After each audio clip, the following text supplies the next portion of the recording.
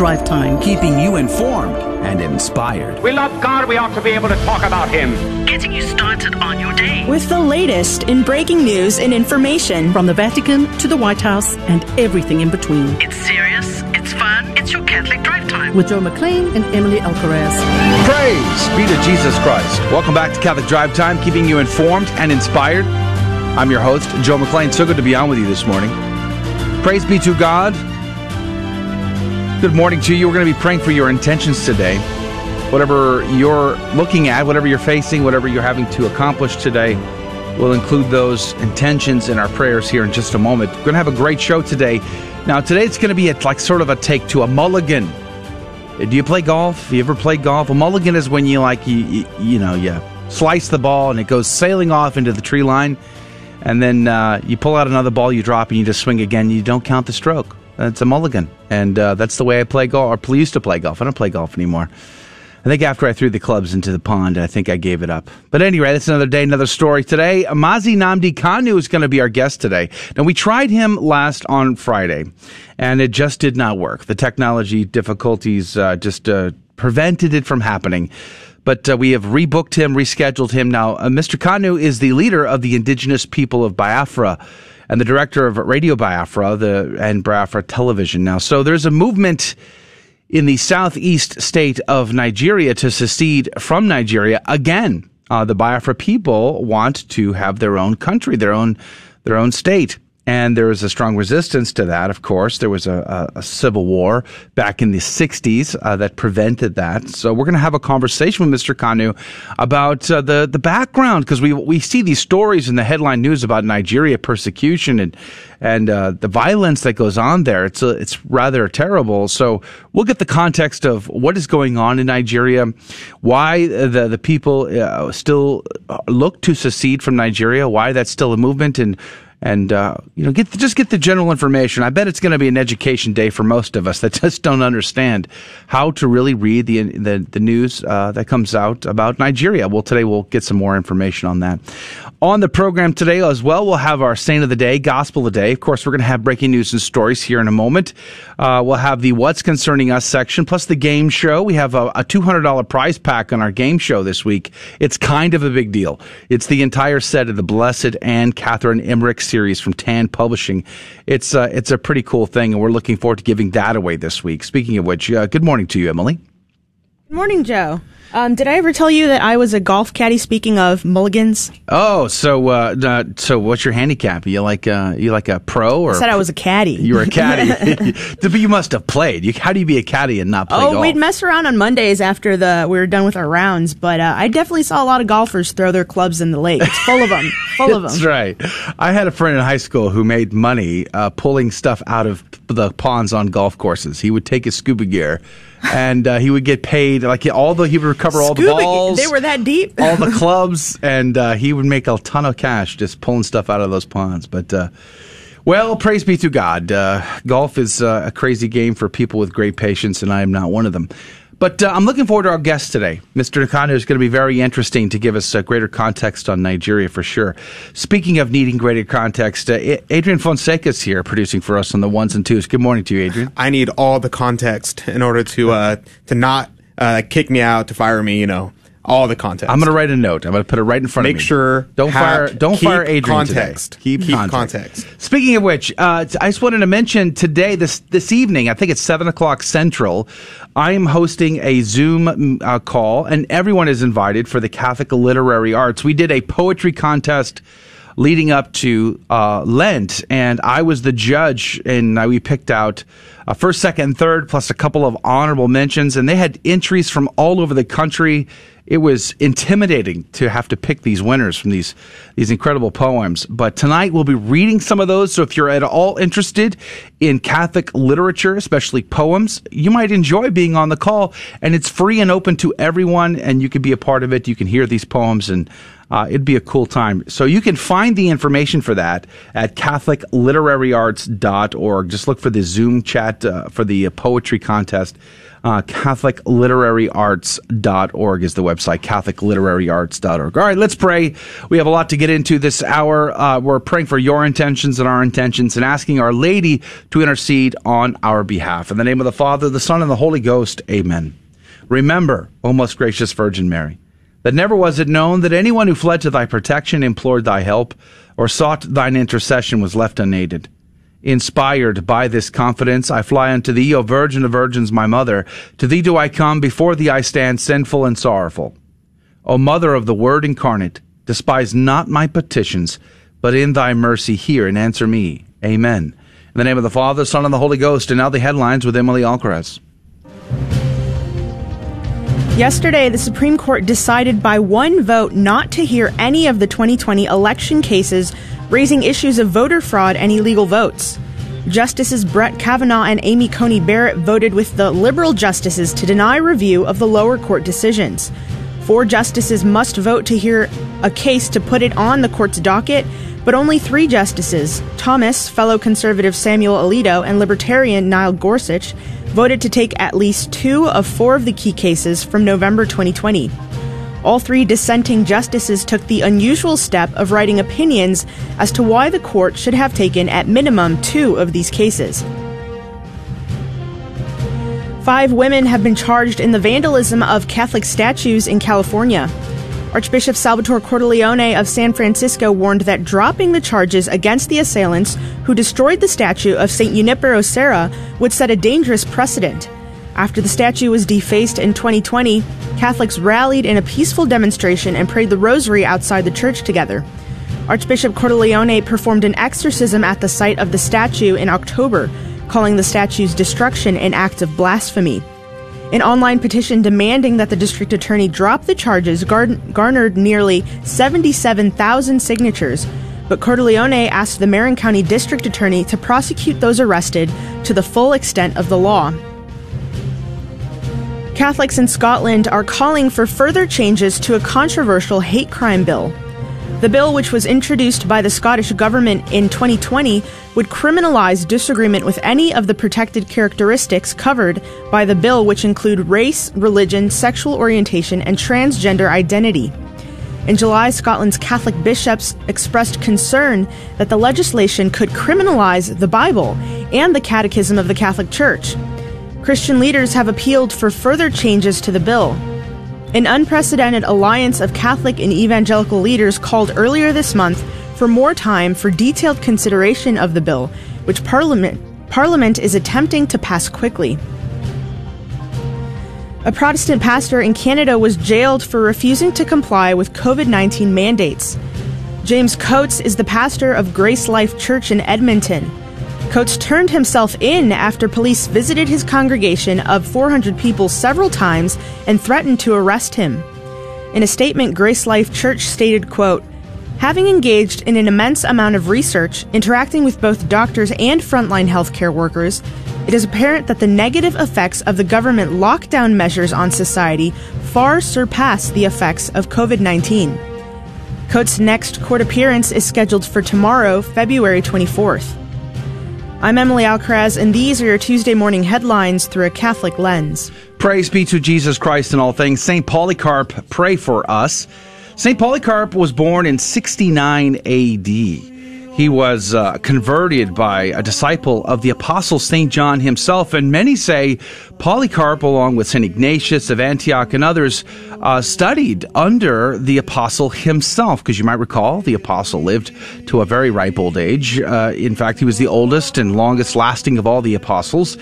But Polycarp, he was very well known in his part of the world, which is basically a part of modern-day Turkey. He became the bishop of Smyrna. He preached against Gnosticism, and he was the friend of many incredible saints. St. Ignatius of Antioch is one of my favorites, and they were fast friends. In fact, on his way to be eaten by lions in the Roman Colosseum, St. Ignatius stopped at Polycarp's house with Roman soldiers in tow and hung out for a few months along the journey there. Polycarp was a revered Christian leader during the first half of the 2nd century in Asia Minor. In fact, he was chosen to represent the people, to go to Pope Anticetus and to try to work out the date of Easter, because there was a sort of a debate in the church at the time about when Easter would happen. Now, the only letter we have that Polycarp wrote was his letter to the Philippi in Macedonia, and it's fascinating read. You should Google that, as well as St. Ignatius of Antioch. I can't recommend that enough. But he was to be burned alive in the stadium at Smyrna at 86 years old for the charge of being a Christian. They tried to burn his body, but it just would not work. He wouldn't die. So instead, they killed him by a dagger, and then finally his body would be burned. The Acts of Polycarp's martyrdom are the earliest preserved reliable account of a Christian martyr's death, and he was an apostolic father. He was stabbed to death in about the year 155 in Smyrna, and his body again was burned. St. Polycarp, pray for us. The gospel comes to us from Matthew chapter 6, verses 7 through 15. Jesus said to his disciples, "In praying, do not babble like the pagans, who think that they will be heard because of their many words. Do not be like them. Your Father knows what you need before you ask Him. This is how you are to pray. Our Father who art in heaven, hallowed be thy name. Thy kingdom come, thy will be done, on earth as it is in heaven. Give us this day our daily bread, and forgive us our trespasses, as we forgive those who trespass against us. And lead us not into temptation, but deliver us from evil. If you forgive men their transgressions, your heavenly Father will forgive you. But if you do not forgive men, neither will your Father forgive you your transgressions." The Gospel of the Lord. Praise to you, Lord Jesus Christ. I like this passage for a number of reasons, obviously. There's the hard-hitting, the last sentence, or the last two sentences there are pretty hard-hitting. If you don't forgive, you can't be forgiven. Boy, does that not go straight to the heart? I mean, if you think about, I know in my own life, if I think about all the times I've had grievances with others and how hard my heart has grown in those grievances, boy, I'll be judged based on that. That's a little insane. That should wake us up during the holy season of Lent, for sure. But notice the beginning of this, don't babble on like the pagans do. And many non-Catholics have used this to try to say that Jesus is against this and other verses, that Jesus is against the repetitive prayer, meaning that all repetitive prayer becomes vain. Is that the case? Well, of course, as Catholics, we say no, it is not. Even Jesus repeats the same prayer 3 times in the Garden of Gethsemane. And what's important here is that he's specifically talking about the pagans and the litanies of their pagan gods that they would ramble on about. He is rebuking that, not prayer itself, not Christian prayer, and especially not prayer that is repetitive. At the end of the day, intention matters.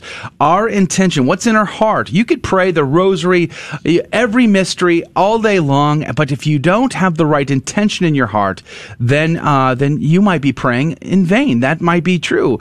So we can't judge people's hearts, but we can as we pray, even the prayers that we have written down, the prayers of the saints or the prayers the church has recommended or the rosary. We can always check our own intentions, right? We can always stop ourselves and make sure that our minds, our hearts are united in prayer with the words that we are actually saying. So Jesus is not, in fact, denying repetitive prayer here at all. The Lord's Prayer is powerful. Part 1 is glorifying God. Part 2 is a petition. God is all the petitions that we have to asking God for the needs of mankind. Now, what's interesting is last week I quoted St. Thomas Aquinas, who said, "The Lord's Prayer is the most perfect of prayers.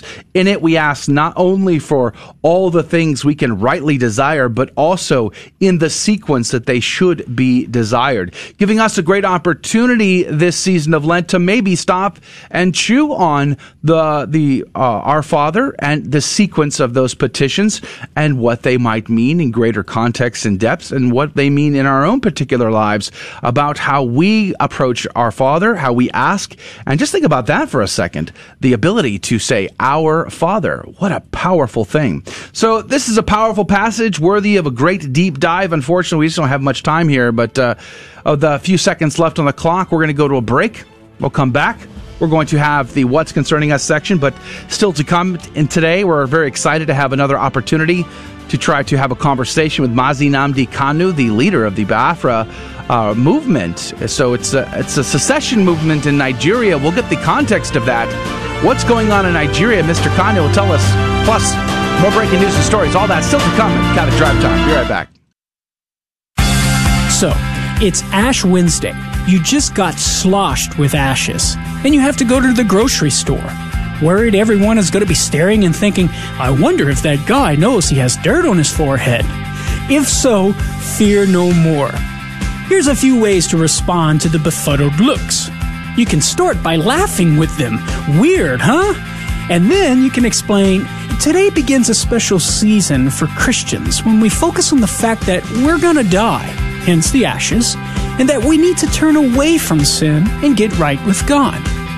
You then might share how in ancient times, ashes were used to express sorrow for sin. The visible sign represents our interior conversion. So with a few responses like these in your quiver, there's no need for awkwardness. I'm Carlo Broussard with a ready reason for Catholic Answers, Catholic.com. We all know children have a natural innocence and a sense of wonder. Yet our world is full of distractions that can pull families in the wrong direction. But with the help of God and a church family, your children can grow in the security of faith, hope, and love. Weekly Mass provides that critical faith foundation needed in life. So if your family hasn't been to Mass in a while, we'd like to invite you home. Discover more at CatholicsComeHome.org.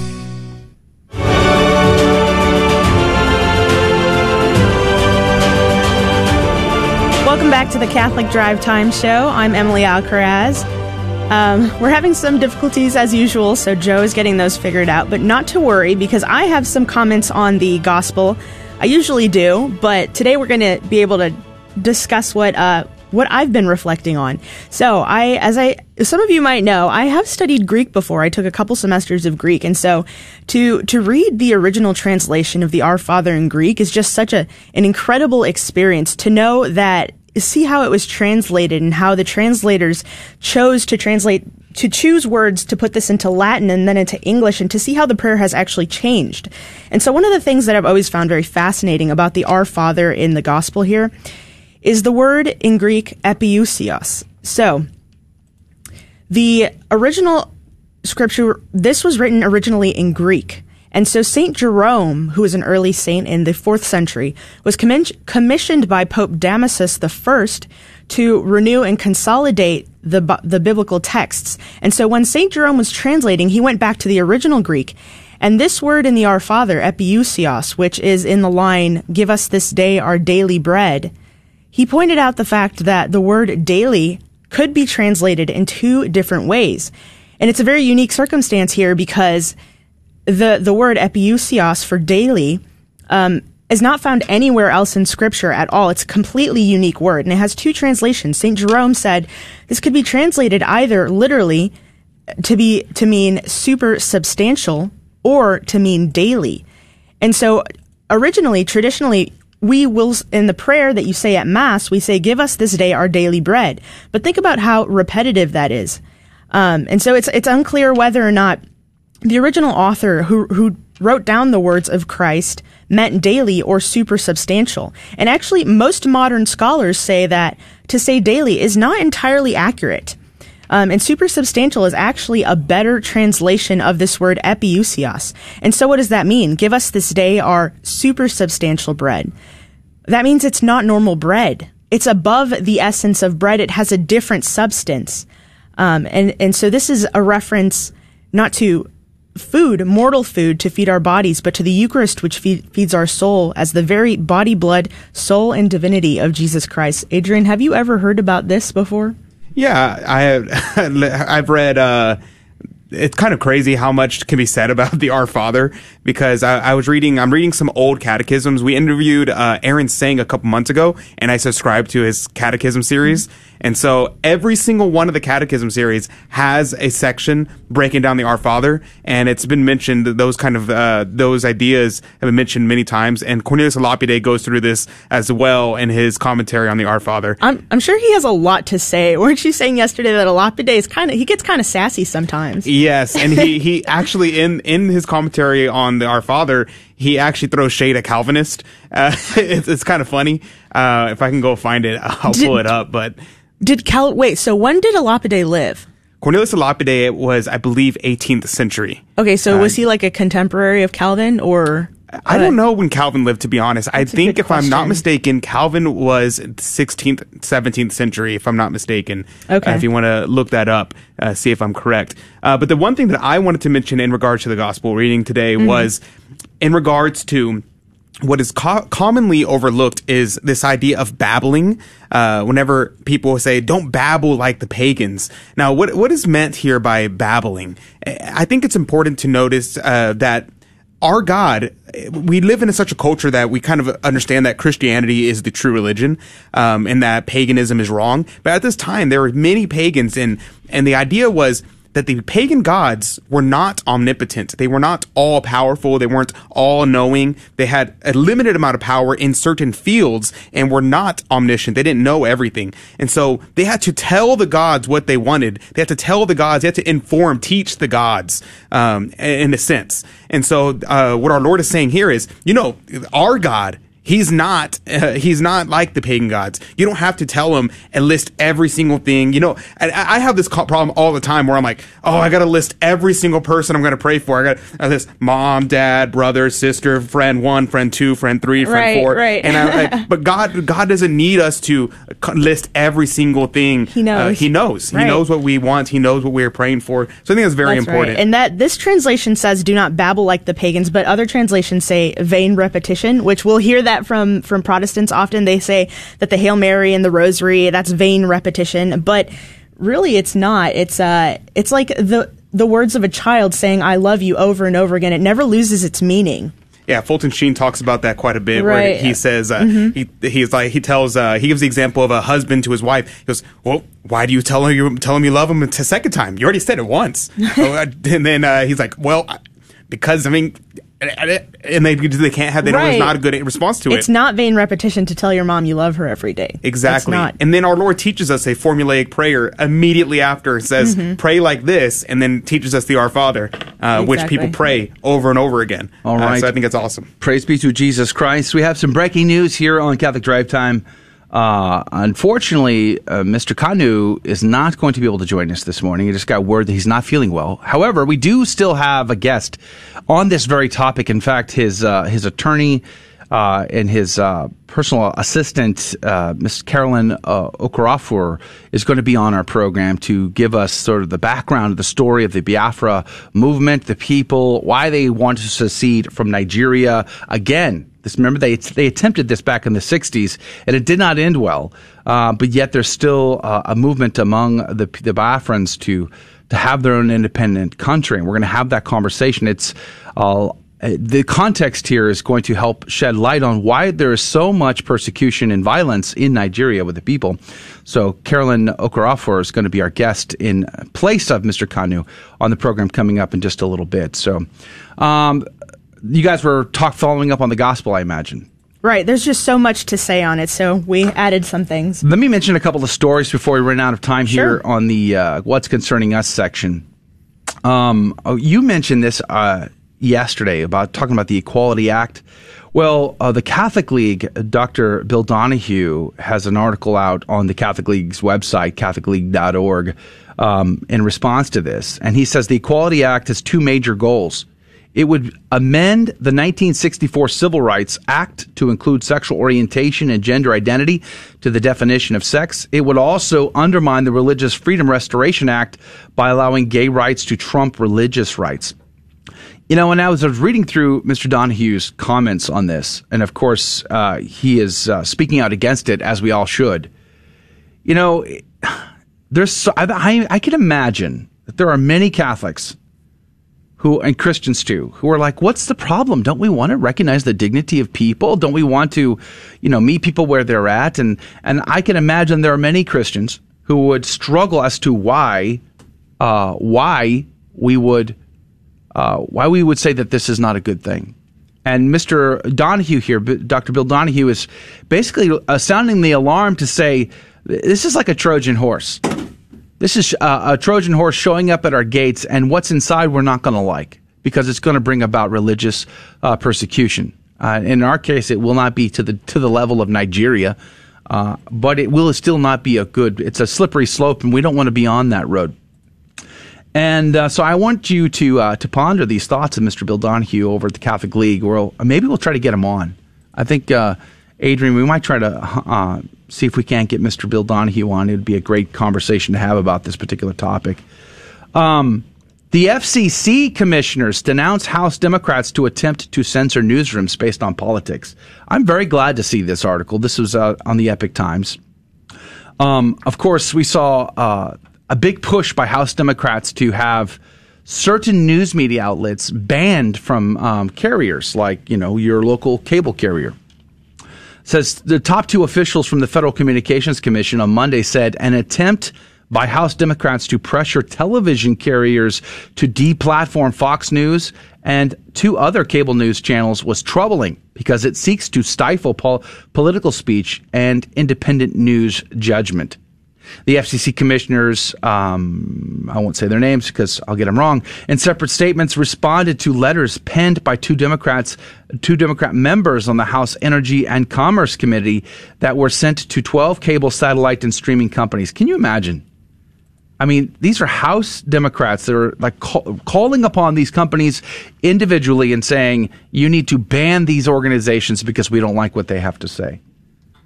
Boy, would I love to ban some organizations because I don't like what they have to say. That's true. I would love that. I've never written such a letter. I've never made such a phone call. I've never sent such an email asking other people to ban them. I was listening to the TFP on Saturday, Tradition Family Property. I took my boys to a sword demonstration there. They love it. They absolutely love it. And afterwards, there's a little presentation by one of the TFP members, and he was talking about a crusade, but a crusade of ideas. Not a crusade of arms, but a crusade of ideas. And I firmly believe that when we stand upon a crusade of ideas, we win. We win every time. And that's why they want to ban this stuff. Not that I support Fox News in particular. That's not what I'm even talking about. To me, it doesn't even matter whether it's Fox News, Newsmax, One America, or whatever, or MSNBC, CNN, whatever your preference is. That's not what I'm even talking about. I actually don't care much for any of them. But my point is, when it comes to ideas, the Catholic Church, the Catholic faith, should never be afraid and isn't afraid on the ideas. And when you come across someone who wants to ban ideas, because they are afraid of them, then that should be a telltale sign of the situation and the conversation that you're having with these people.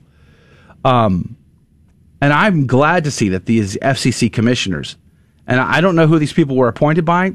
The last guy who ran the FCC was appointed by Barack Obama, and yet served all the way through Donald Trump's administration as well. So I don't know who these people are, what their politics are, but I'm glad they spoke out. We'll post a link to that. Clarence Thomas is in the dissent in the election cases that the Supreme Court decided not to hear. Says, quote, our fellow citizens deserve better and expect more of us, Justice Clarence Thomas declared Monday when the Supreme Court decided by one vote to hear none of the 2020 election cases, raising issues of voter fraud and illegal votes. Right. And I think it's important to point out that Justice Thomas didn't believe that there was enough voter fraud to have swayed the election. He said that. But he said, nevertheless, there were some inconsistencies, and we owe it to the American people to look into them. Yeah, exactly. Again, it goes back to the idea or the ideas, right? So it's like you want to have a conversation. You should be able to have the dialogue, the conversation around, well, what happened and why did it happen? And then he could very well just disagree with the evidence that is presented. I mean, he's not saying he agrees or disagrees with it, but the fact is that if we don't look at these things, if we don't provide clarity and resolution, I mean, what is one of the biggest frustrations right now, just in the Catholic Church, among Catholics who are sick and tired of scandal after scandal after scandal? Clarity. We want clarity. Mm-hmm. I was talking to Michael Hitchborn last week, and he was providing us an update on people who get grants, tens of thousands, hundreds of thousands of dollars. They get money from Catholic donations that don't support our Catholic ideals. In fact, quite the opposite.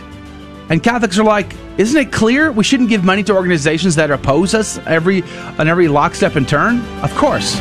Clarity. Thank you, Justice Thomas, for at least speaking out. We'll be right back with breaking stories and Nigeria. All that's coming up.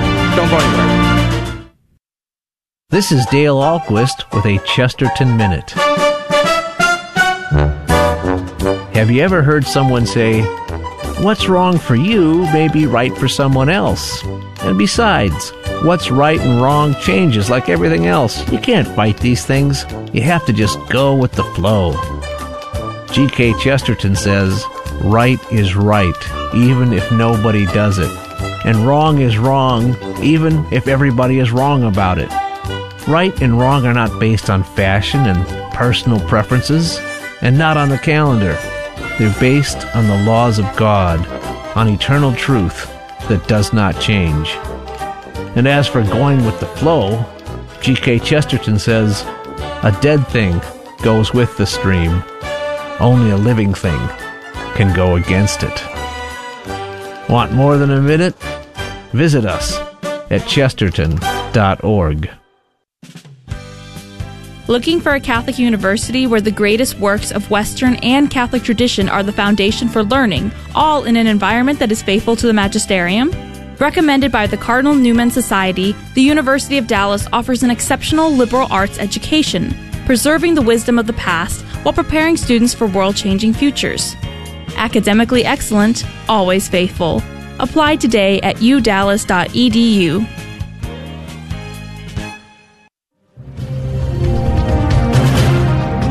Welcome back to the Catholic Drive Time Show. I'm Emily Alcaraz, and today is Tuesday, February 23rd. These are your headlines for today. Virginia is expected to become the first southern state to abolish the death penalty after its General Assembly voted on Monday to end the practice. Virginia has executed more people in its history than any other state except Texas. The state currently has 2 inmates on death row. Both of Virginia's Catholic bishops stated their support when versions of the bill passed the legislature earlier this month.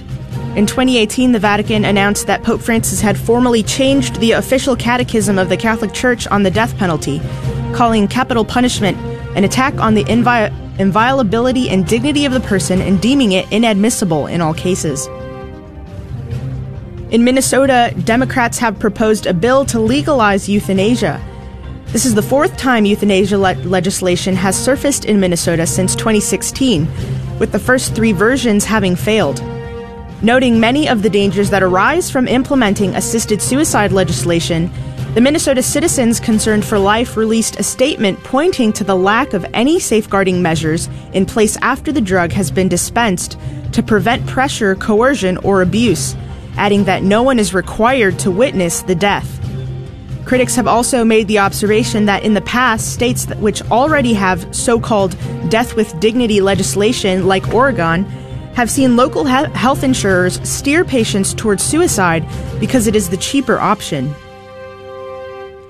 The State of Israel has begun reopening parts of its economy to citizens who have been vaccinated against COVID-19 following a 2-month lockdown and the recent release of a vaccine tracking app. Those who have not yet received the COVID vaccine or who have refused to take the jab will remain unable to access a number of venues and businesses. Despite being awarded the Green Pass, which requires renewal every 6 months, vaccine pass holders will still have to wear a mask in public settings and practice social distancing. The state's borders and airports remain closed for the time being. And in his weekly Angelus address, Pope Francis reflected on Christ's 40 days in the wilderness, saying, quote, The desert is the place where God speaks to the heart of the human person and where the answer to prayer flows. That is, the desert of solitude, the heart detached from other things and alone. In that solitude opens itself to the Word of God. After the Angelus address, the Holy Father greeted Polish pilgrims and reflected on the anniversary of the first apparition of Jesus to St. Faustina in Poland 90 years ago. I'm Emily Alcaraz, and these are your Tuesday morning headlines through a Catholic lens. Praise be to Jesus Christ in all things. Thank you, Emily, for reading the news and keeping us up to date. We're expecting a phone call from the personal secretary and attorney for Mr. Kanu, Mazi Nnamdi Kanu. He is the leader of the indigenous people of Biafra and the director of Radio Biafra and television. He also leads the largest mass movement of freedom in the world, and Biafrans all over the world follow him in the restoration of the sovereign nation of Biafra. Now, just as a little background, there was, in the mid-'60s, there was a civil war there. The people in the southeast state wanted to be independent. There was a lot of persecution. There was a lot of turmoil because of the northern Fulani. And it didn't go well, didn't end well. And now there's a movement again to stand on their own. And we wanted to get greater context and try to understand, because I don't know about you, but when I read the headline news about stories that come out of Nigeria, it can, as a Western person, it can be very confusing. What is going on here? What are the causes? Who's doing what to whom and why? And I always felt like I never got solid answers to those questions, and I was always mightily confused by it until I met a wonderful Catholic woman up in North Texas who sat down with me and explained a lot of stuff to me. So we were very excited to have this conversation. Unfortunately, Mr. Kanu was not feeling up to it. But his attorney, Caroline Okafor, is on the phone with us or on by Zoom with us this morning. Good morning to you. Thank you for being a part of our program.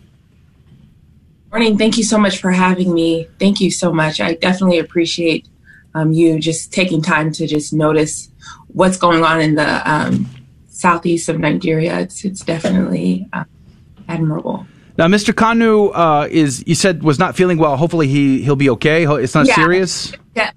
Just jet lagged. Well, praise be to God. We're very happy it's not very serious. But maybe you could start, Miss Caroline, with giving us the background. Biafra is not a term or a name that most Western people like myself have ever heard of. What does that mean, and why is there a movement for independence yet again in Nigeria? Well, just like you addressed earlier, I know that you spoke about what was going on in 1967, which was one of the biggest genocides of the Civil War in Nigeria. A lot of Biafrans died. I believe over 2 million died. And we were merged forcefully into Nigeria. The sad thing is, since that atrocities has happened and occurred in 1967, we're sitting here in 2021 and things have still not gotten better. When Biafra was a republic at that time in Nigeria, the Igbos, or people, had a sense of freedom, right? They were able to basically live life and do things accordingly without fear, without corruption from the government. They just basically had everything that they wanted in a republic to just live happy and well. Financially, everything was going well. They were able to provide schools for our people. So after the Civil War, when that was taken away from us, we were forced to live in this country, a corrupt country called Nigeria. And if you know the history of Nigeria, you know that there's so much issues with the government. With the government, so much terrorism. So fast forward again till today, we're still going through those same atrocities that occurred in 1967. They're just bigger as far as an overlaps of time. And some of the stories are honestly worse now. We're dealing with the Fulanese herdsmen, and we're dealing with the government as well. And they continue to suppress us. So what Biafra means, it just means a sense of freedom. Freedom that we're trying to regain.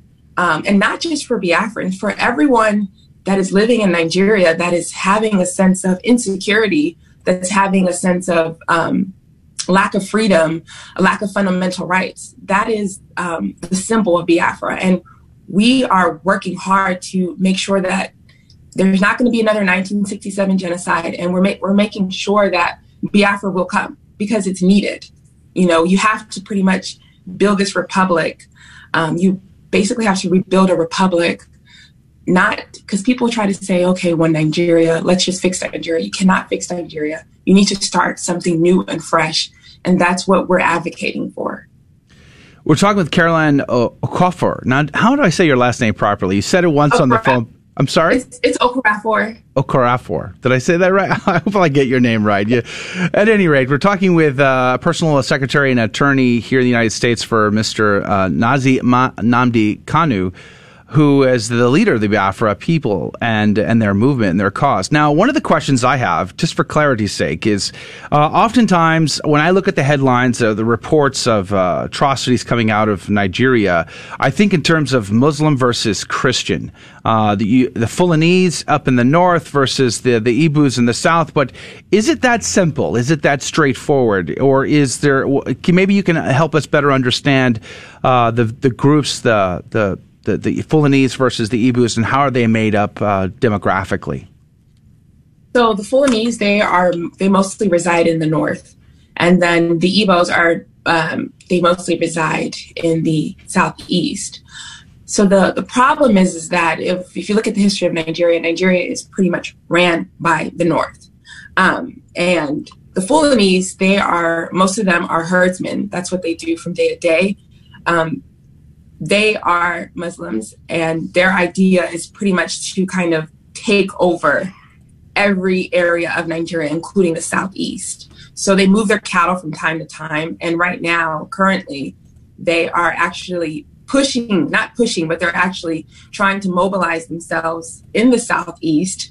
And upon doing that, they're killing, because Igbos, majority of them are Christians, Catholics, Jewish, so majority they're killing them. They're coming into their towns, taking over their lands, and they are killing them. By religion, Fulanese are Muslim. So, today I read, which was, pretty much on point, Muslim Fulanese killed 11 Christians, and 2 were wounded in Nigeria. It's an ongoing issue, and Nigeria does not hold the Fulanese.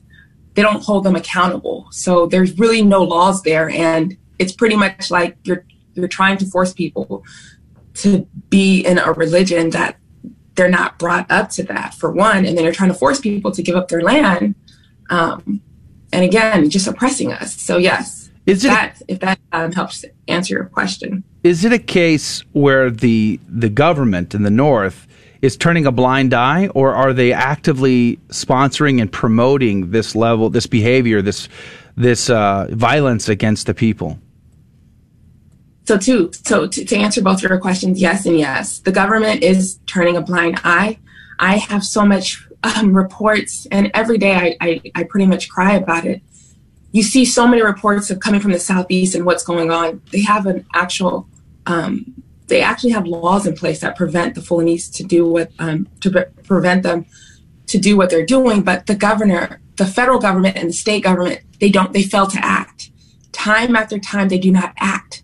And the fact is that the federal government is mostly comprised of people from the north, right?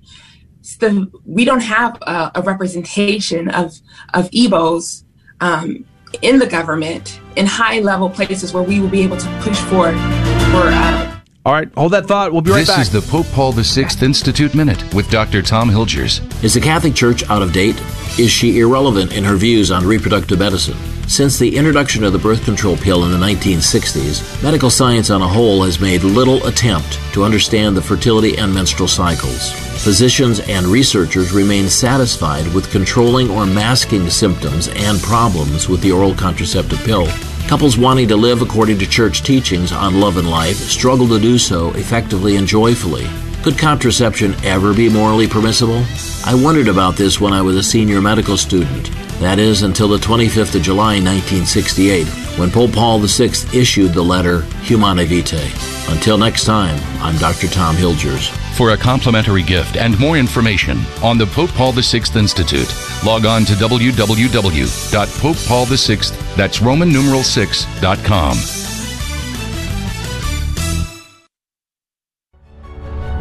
The universe is filled with order from top to bottom. And it's a beautiful order. And not only is it beautiful, it's order that we can actually comprehend. And it's almost as if we have been made to be able to comprehend that order in the universe, to be able to contemplate it so that we can see maybe that purpose behind it. Please visit Father Spitzer's website, magiscenter.com, to watch this beautiful and important video about purpose and God's creation. That's magiscenter.com. Praise be to Jesus Christ. Welcome back to Catholic Drive Time, keeping you informed and inspired. I'm your host, Joe McClain. So good to be on with you. We're talking about Nigeria, the Biafran movement, the Biafran people seeking independence and freedom. And trying to get an understanding, because, again, I said this earlier, but if you're at all like me, someone from the West, born and raised in America, and don't understand, the real dynamics at play here, it's easy to misunderstand what you read in the headlines when they come out. You shake your head and you just don't understand it. And unfortunately, one of the problems is it's just underreported just to begin with. And what you do get is not enough information. So to help clarify that, we're having a conversation with Caroline Okafor. She is the personal secretary and attorney for Mr. Mazi Nnamdi Kanu, who is the leader of the Biafran movement and people. Good morning and welcome back to our program, Caroline. Thank you so much again. I also want to welcome Miss Dr. Augustina Odidiku, who helped me better understand things last year when I had a chance to sit down with her. Good morning to you, Tina. Good morning, Joe, and good morning, Caroline. Praise be to God. Thank you both for having this conversation. I think it's an important one. One of the questions I want to jump back into is related to the news. I struggle to find sources that provide good quality information about what does go on in Nigeria. Caroline, which outlets provide the best, most accurate information? That's the struggle, and I'm glad that you brought that up, Joe. That is a struggle that we have a problem with because, journalists in Nigeria they're threatened on a daily from the government about posting actual facts that are going on. So you rarely see such information being, basically being laid out as the facts should. But some of the reports that I look at, there's a lot of Eastern articles. They're not as publicized as other journalists, but Sahara reporters, they just started reporting some stuff that's going on. I think that's probably like the only one that I read. And then we have our own journalist that I actually get the news from because they report stuff that's actually on the ground. So, and I will share you some of their websites as well. One thing I'm trying to do is I'm trying to get those articles, at least publicized here in the United States so the United States can understand what's going on. And I just pray that this time, their eyes will be open and they can assist us and help and really, really help us and put their hands into this because people are dying daily and we have to step in. Tina, you're part of the diaspora, the many people of, I want to say Nigerian, but I'm guessing based on this conversation that maybe the word Nigerian might not be the most appropriate word to use to describe you, Tina. How do you describe yourself and how should we in the West be thinking of the people? I want you to, every time you meet someone who says that they're Biafrans, ask them, we want to be identified as Biafran Americans. That's number one. Anywhere you find us in the world, we would like to identify as Biafrans, not as Nigerians. Because as you know, the word Nigeria is coming or coined from Niger. Nigger. Everyone knows that is a derogatory term in the United States of America. Nobody wants to be called that. That's number one. And number two is that area that they call Nigeria was never formed by the indigenous of the people. That the people who called us that name were British explorers. And now this is in quotes. British explorers who came and gave a space like that the name Nigeria. We are indigenous peoples of different ethnic tribes, and we want to remain that way. We want to go back to that form because putting us together has not worked for many, many, many years. And right now, Nigeria is a killing field. It is a killing field. If you live in the space called Nigeria, your life is in danger 24/7. Like Caroline already said, we just want to return back how we used to be. We want to be a peaceful people. We want to live our simple lives. We don't need a whole lot to be happy in life. We just want to be left alone. But right now, no one lives in Nigeria that is even at ease with himself or herself. Wow. You lay down at night, you don't know whether you'll be killed in the night, and you wake up in the morning and get in the street, you don't know whether you'll be killed in the street. It is a killing field. And I heard you ask that question before. If the government in place in Nigeria is actively recruiting and helping, yes, the answer to that question is yes.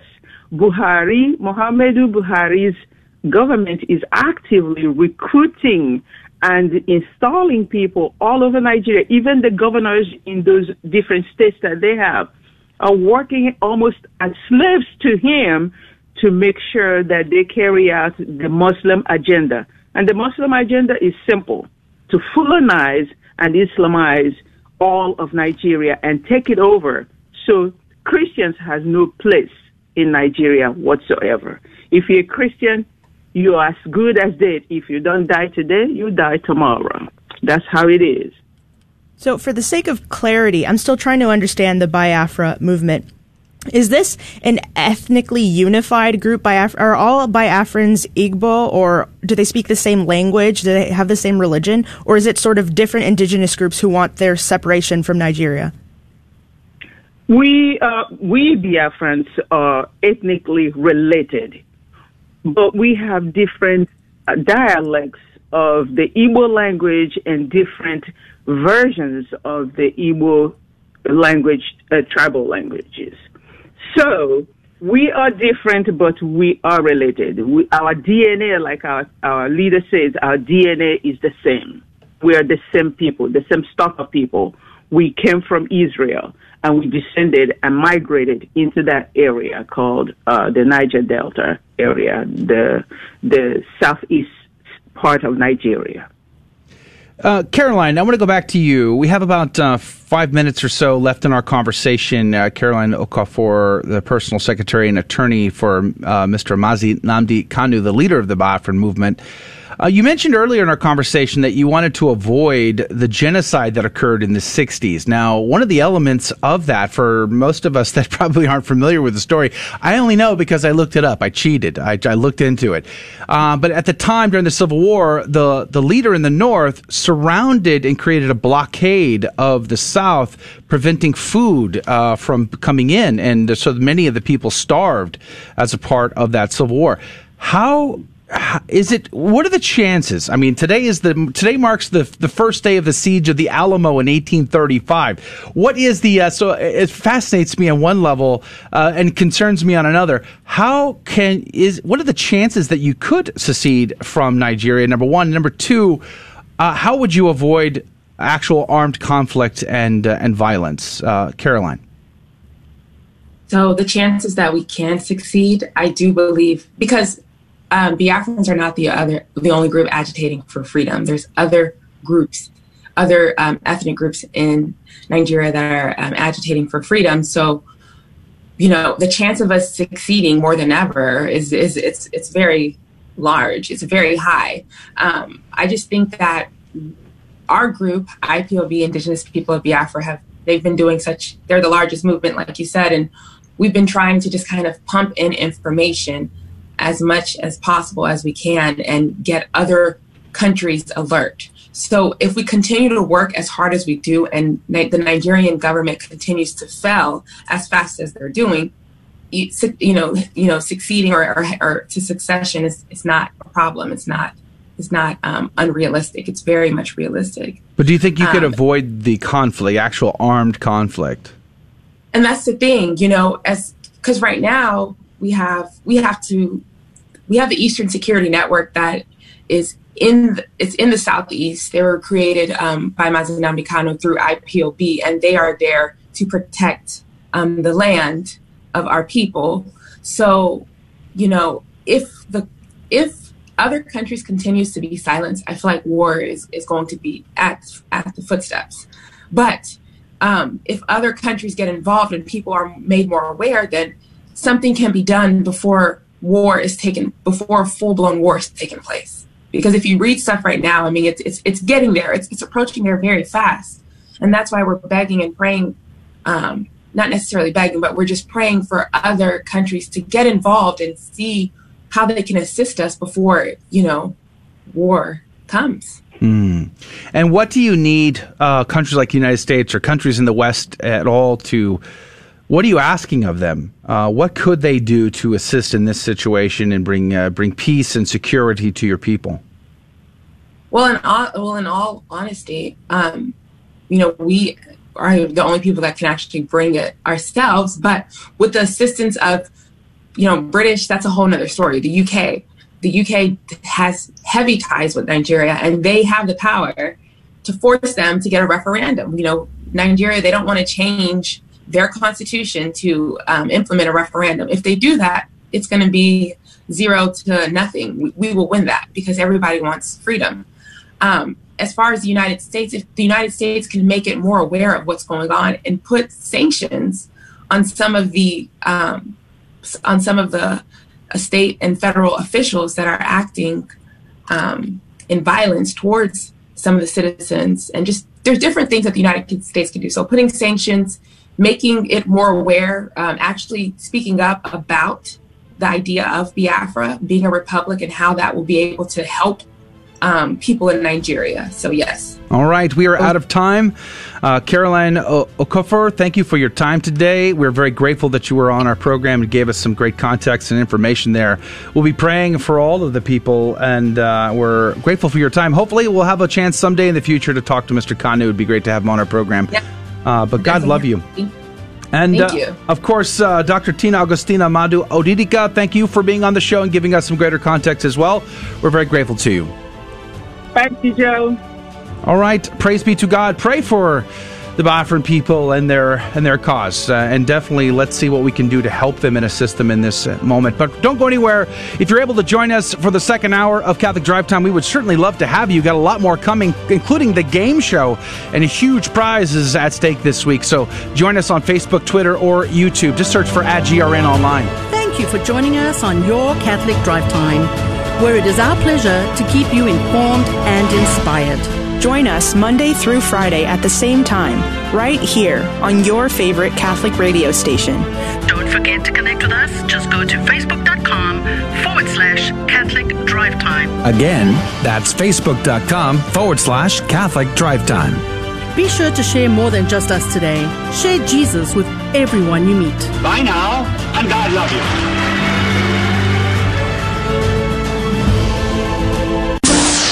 In 1 Timothy, it says that Jesus is our sole mediator, yet we pray to Mary and the saints. Is that going against the Bible? 1 Timothy 2 verse 5 says, "There is one mediator between God and men, the man Christ Jesus." By praying to the saints, we're accused of going against the Bible because it seems we are making the saints mediators between God and man, not just Jesus. In the Old Testament, we see that Moses, Abraham, and Job interceded on behalf of others. That's mediating between God and man. Plus, we know that it is okay to ask others here on earth to pray and intercede for us. That's mediating between God and man.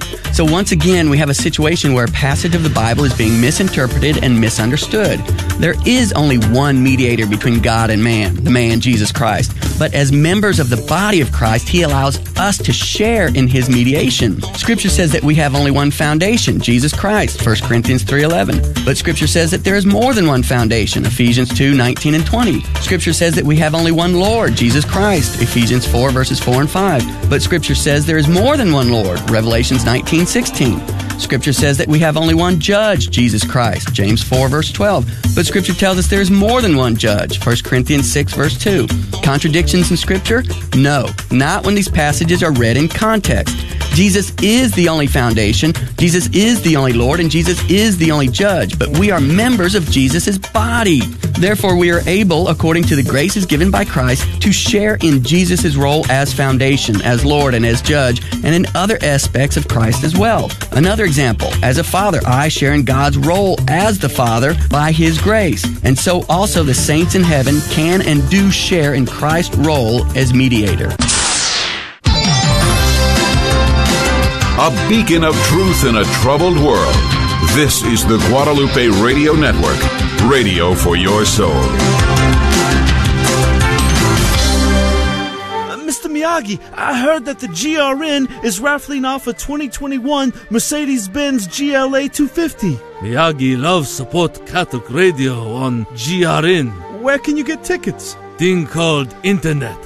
Go to grnonline.com. 1 ticket, $25. 5 ticket, $100. Drawing in the March 1st. Name drawn March 4th. What are you going to do if you win? Give to you. Practice. Wax on, wax off. Welcome to your Catholic Drive Time, keeping you informed and inspired. We love God, we ought to be able to talk about Him. Getting you started on your day. With the latest in breaking news and information. From the Vatican to the White House and everything in between. It's serious, it's fun, it's your Catholic Drive Time. With Joe McClain and Emily Alcaraz. Praise be to Jesus Christ. Welcome back to Catholic Drive Time, keeping you informed and inspired. I'm your host, Joe McClain. It's so good to be on with you. Praise be to God. Looks like it's going to be a beautiful morning where I'm at. I don't know where you are, what's on your calendar today. But we'll certainly be praying for your intentions here in a few minutes. Just finished a conversation with Caroline Okafor. She is the attorney and secretary to Mazi Nnamdi Kanu, who is the leader of the Biafran movement, an effort to regain its freedom and independence from the state of Nigeria. That's the mostly Christians in the southeast corner of the country. And heavily persecuted, by the way. And that was an interesting conversation. Dr. Augustina Madu Odidika also joined the conversation as well. We'll post that video that just by itself on our YouTube and Rumble channels later today, so you can be on the lookout for that. But in this hour, we have the game show, of course, coming up, and that's always a fun time. Plus $200 value on the prize pack. It's kind of a big deal. It's a huge deal. If I'm not mistaken, Emily Alcaraz, I almost called you Alcatraz. Emily Alcatraz. I think, who is it that called you Alcatraz? Was it Jesus or Everyone. I've heard that so many times. Good morning to you, Emily. Good morning. I've seen Alcatraz once. It was pretty cool. Is that the one with Clint Eastwood? No, not the movie. Of course I saw that movie. Escape what do you mean? From Alcatraz. Oh, the actual you've been okay, yeah. Yes. Yeah. Pretty cool. At any rate, big distraction there. This is the biggest game prize to date on Catholic Drive Time? I believe so, yeah. Wow. $200 value. So this 4-book set of Blessed Anne Catherine Emmerich's visions, and she was a mystic of the 19th century. That's amazing. Praise be to God. So the game show's coming up, breaking news and stories, saint of the day, gospel of the day. If you're just joining us, we'll have all of that here in a moment. Of course, the Holy Mass will be at 7:30, and then we'll have the after show where we hang out till the top of the hour on our live video feeds. And if you can hang out with us there, you can comment and be a part of the program. We read the comments, so we talk about whatever comes up plus your comments, and we'd love to hear from you.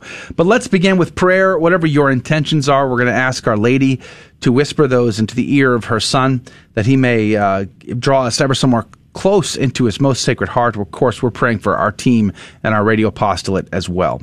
In the name of the Father, the Son, and the Holy Ghost, remember, O most gracious Virgin Mary, that never was it known that anyone who fled to thy protection, implored thy help, or sought thine intercession was left unaided. Inspired by this confidence, I fly unto thee, O Virgin of Virgins, my Mother. To thee do I come, before thee I stand, sinful and sorrowful. O Mother of the Word incarnate, despise not my petitions, but in thy mercy hear and answer me. Amen. In the name of the Father, the Son, and the Holy Ghost. And now the headlines with Emily Alcaraz. Yesterday, the Supreme Court decided by one vote not to hear any of the 2020 election cases raising issues of voter fraud and illegal votes. Justices Brett Kavanaugh and Amy Coney Barrett voted with the Democrat justices to deny review of the lower court decisions. 4 justices must vote to hear a case to put it on the court's docket, but only 3 justices, Clarence Thomas, fellow conservative Samuel Alito, and libertarian Neil Gorsuch, voted to take at least 2 of 4 of the key cases from November 2020. All 3 dissenting justices took the unusual step of writing opinions as to why the court should have taken a minimum of 2 of these cases. 5 women have been charged in the vandalism of a Catholic statue in California. Archbishop Salvatore Cordileone of San Francisco warned that dropping the charges against the assailants who destroyed a statue of St. Junipero Serra would set a dangerous precedent. After the statue was defaced in 2020, Catholics rallied in a peaceful demonstration and prayed the rosary together outside the church. Archbishop Cordileone performed an exorcism at the site of the statue in October, calling the statue's destruction an act of blasphemy. An online petition demanding that the district attorney drop the charges garnered nearly 77,000 signatures, but Cordileone asked the Marin County District Attorney to prosecute those arrested to the full extent of the law. Catholics in Scotland are calling for further changes to a controversial hate crime bill. The bill, which was introduced by the Scottish government in 2020, would criminalize disagreement with any of the protected characteristics of the bill, which include race, religion, sexual orientation, and transgender identity. In July, Scotland's Catholic bishops expressed concern that the legislation could criminalize the Bible and the Catechism of the Catholic Church. Christian leaders have appealed for further changes to the bill. An unprecedented alliance of Catholic and evangelical leaders called earlier this month for more time for detailed consideration of the bill, which Parliament is attempting to pass quickly. A Protestant pastor in Canada was jailed for refusing to comply with COVID-19 mandates. James Coates is the pastor of Grace Life Church in Edmonton. Coates turned himself in after police visited his congregation of 400 people several times and threatened to arrest him. In a statement, Grace Life Church stated, quote, "Having engaged in an immense amount of research, interacting with both doctors and frontline healthcare workers, it is apparent that the negative effects of the government lockdown measures on society far surpass the effects of COVID-19. Coates' next court appearance is scheduled for tomorrow, February 24th. I'm Emily Alcaraz, and these are your Tuesday morning headlines through a Catholic lens. Praise be to Jesus Christ in all things. Saint Polycarp of Smyrna, pray for us. He was born in around the year 69 AD, and he came to know the disciple Saint John the Apostle himself. In fact, some say he learned the Christian faith from the man, as well as St. Ignatius of Antioch and others. Incredible early church father of the church. He was very well loved, very well respected in the entire region. We're talking about Turkey here, so this is about the area of Turkey. He fought Gnosticism. He became the bishop of Smyrna. In fact, he was so good friends with St. Ignatius of Antioch then in 110 AD, when Ignatius was on his way to be eaten by lions in the Roman Colosseum, he stopped in his little town there, of Polycarp's town, and hung out with Polycarp for a couple of months, even with the Roman guards in tow. And delegates from the churches all over Asia Minor came and hung out with them to hear the final words of the great Saint Ignatius of Antioch. But Polycarp, too, very well loved, very well respected. He was sent to the Pope at the time, Anticetus, to try to work out the date of Easter celebration. That was hotly debated in the early church. He wrote many letters, but only one survives to today, and that's to the Church of Philippi in Macedonia. At 86 years old, he was arrested and charged for the crime of being a Christian and sentenced to be martyred by being burned alive in the stadium in Smyrna. Unfortunately, miraculously, his body would not burn. He was preserved from the fire. So they stabbed him to death, and then they burned his body, and he was martyred in about the year 155 AD. Saint Polycarp of Smyrna, pray for us. The gospel today comes from Matthew chapter 6, verses 7 through 15. Jesus said to his disciples, "I'm praying, or rather in praying, do not babble like the pagans, who think that they will be heard because of their many words. Do not be like them. Your Father knows what you need before you ask Him. This is how you are to pray. Our Father, who art in heaven, hallowed be thy name. Thy kingdom come, thy will be done on earth as it is in heaven. Give us this day our daily bread, and forgive us our trespasses, as we forgive those who trespass against us. and lead us not into temptation, but deliver us from evil. If you forgive men their transgressions, your heavenly Father will forgive you. But if you do not forgive men, neither will your Father forgive your transgressions. The Gospel of the Lord. Praise to you, Lord Jesus Christ, in all things.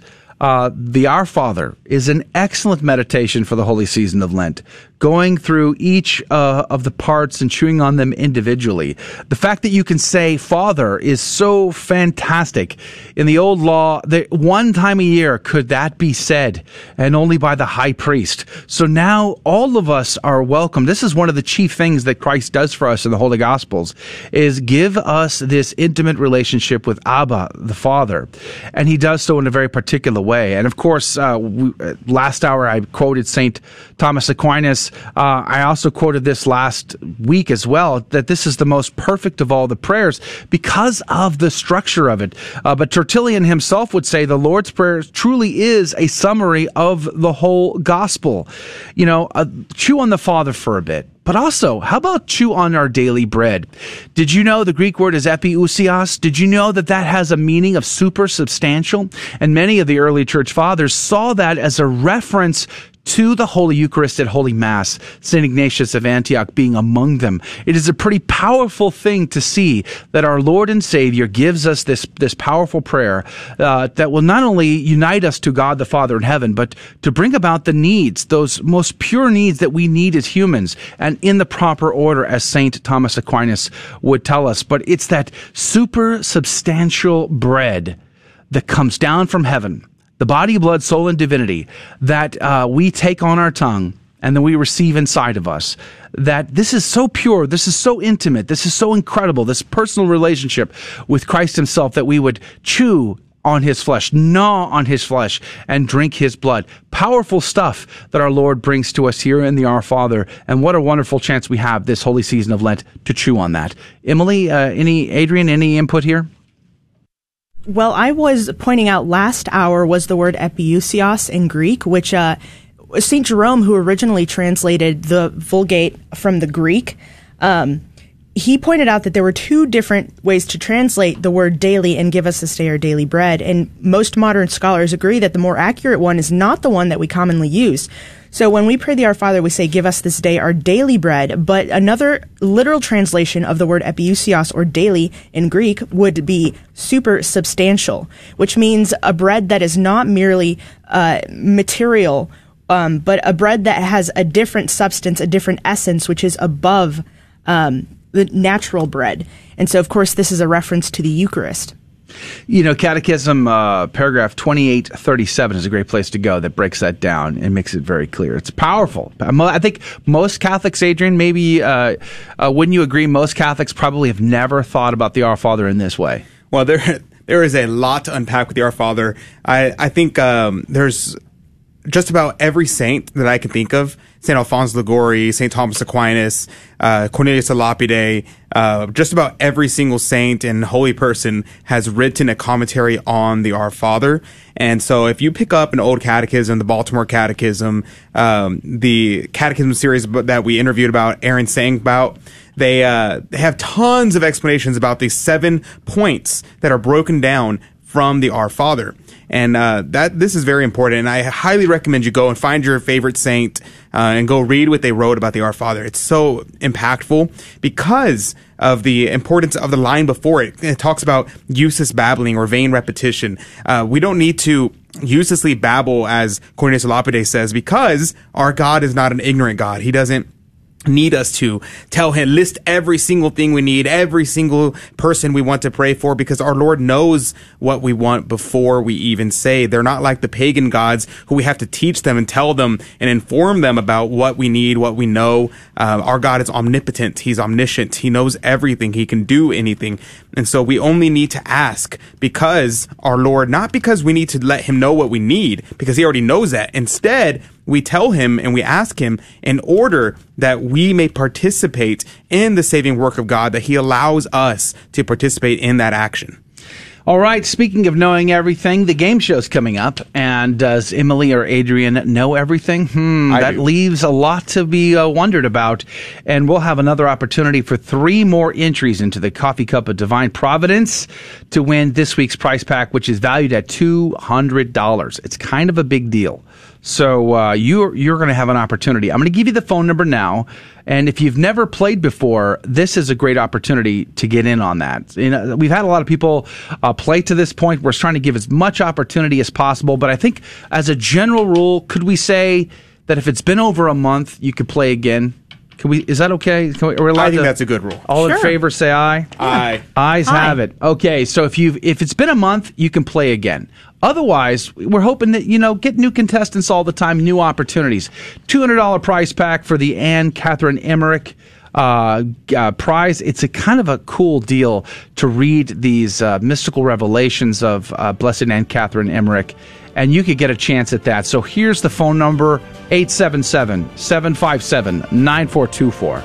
First caller gets to be our contestant. If you've not played before, wonderful opportunity to get in on this, and you don't even need to know the answers to the questions. 877-757-9424. We'll be right back.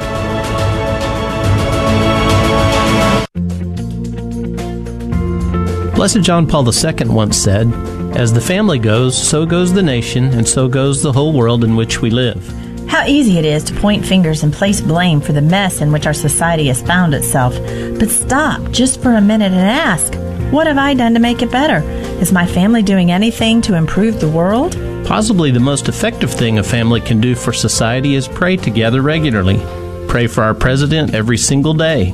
Pray for all our government leaders, our bishops and priests, our teachers, our military, our business owners. Create a list of family petitions. If the teenager puts an anonymous prayer request on the list, let it be anonymous. Prayer is our greatest weapon to change the nation and the world. Remember what Father Patrick Peyton said, the family that prays together stays together. This has been a minute for your marriage and family with Balanced Families Ministries.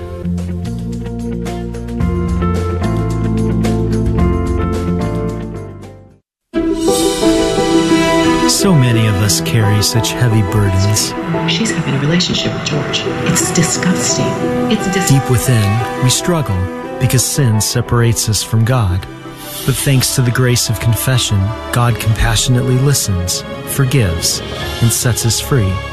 So if it's been a while since you've been to confession or Mass, come home and experience a fresh start.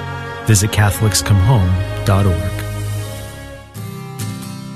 Having trouble with your car radio? No worries. The Guadalupe Radio Network has just released our new version of our app.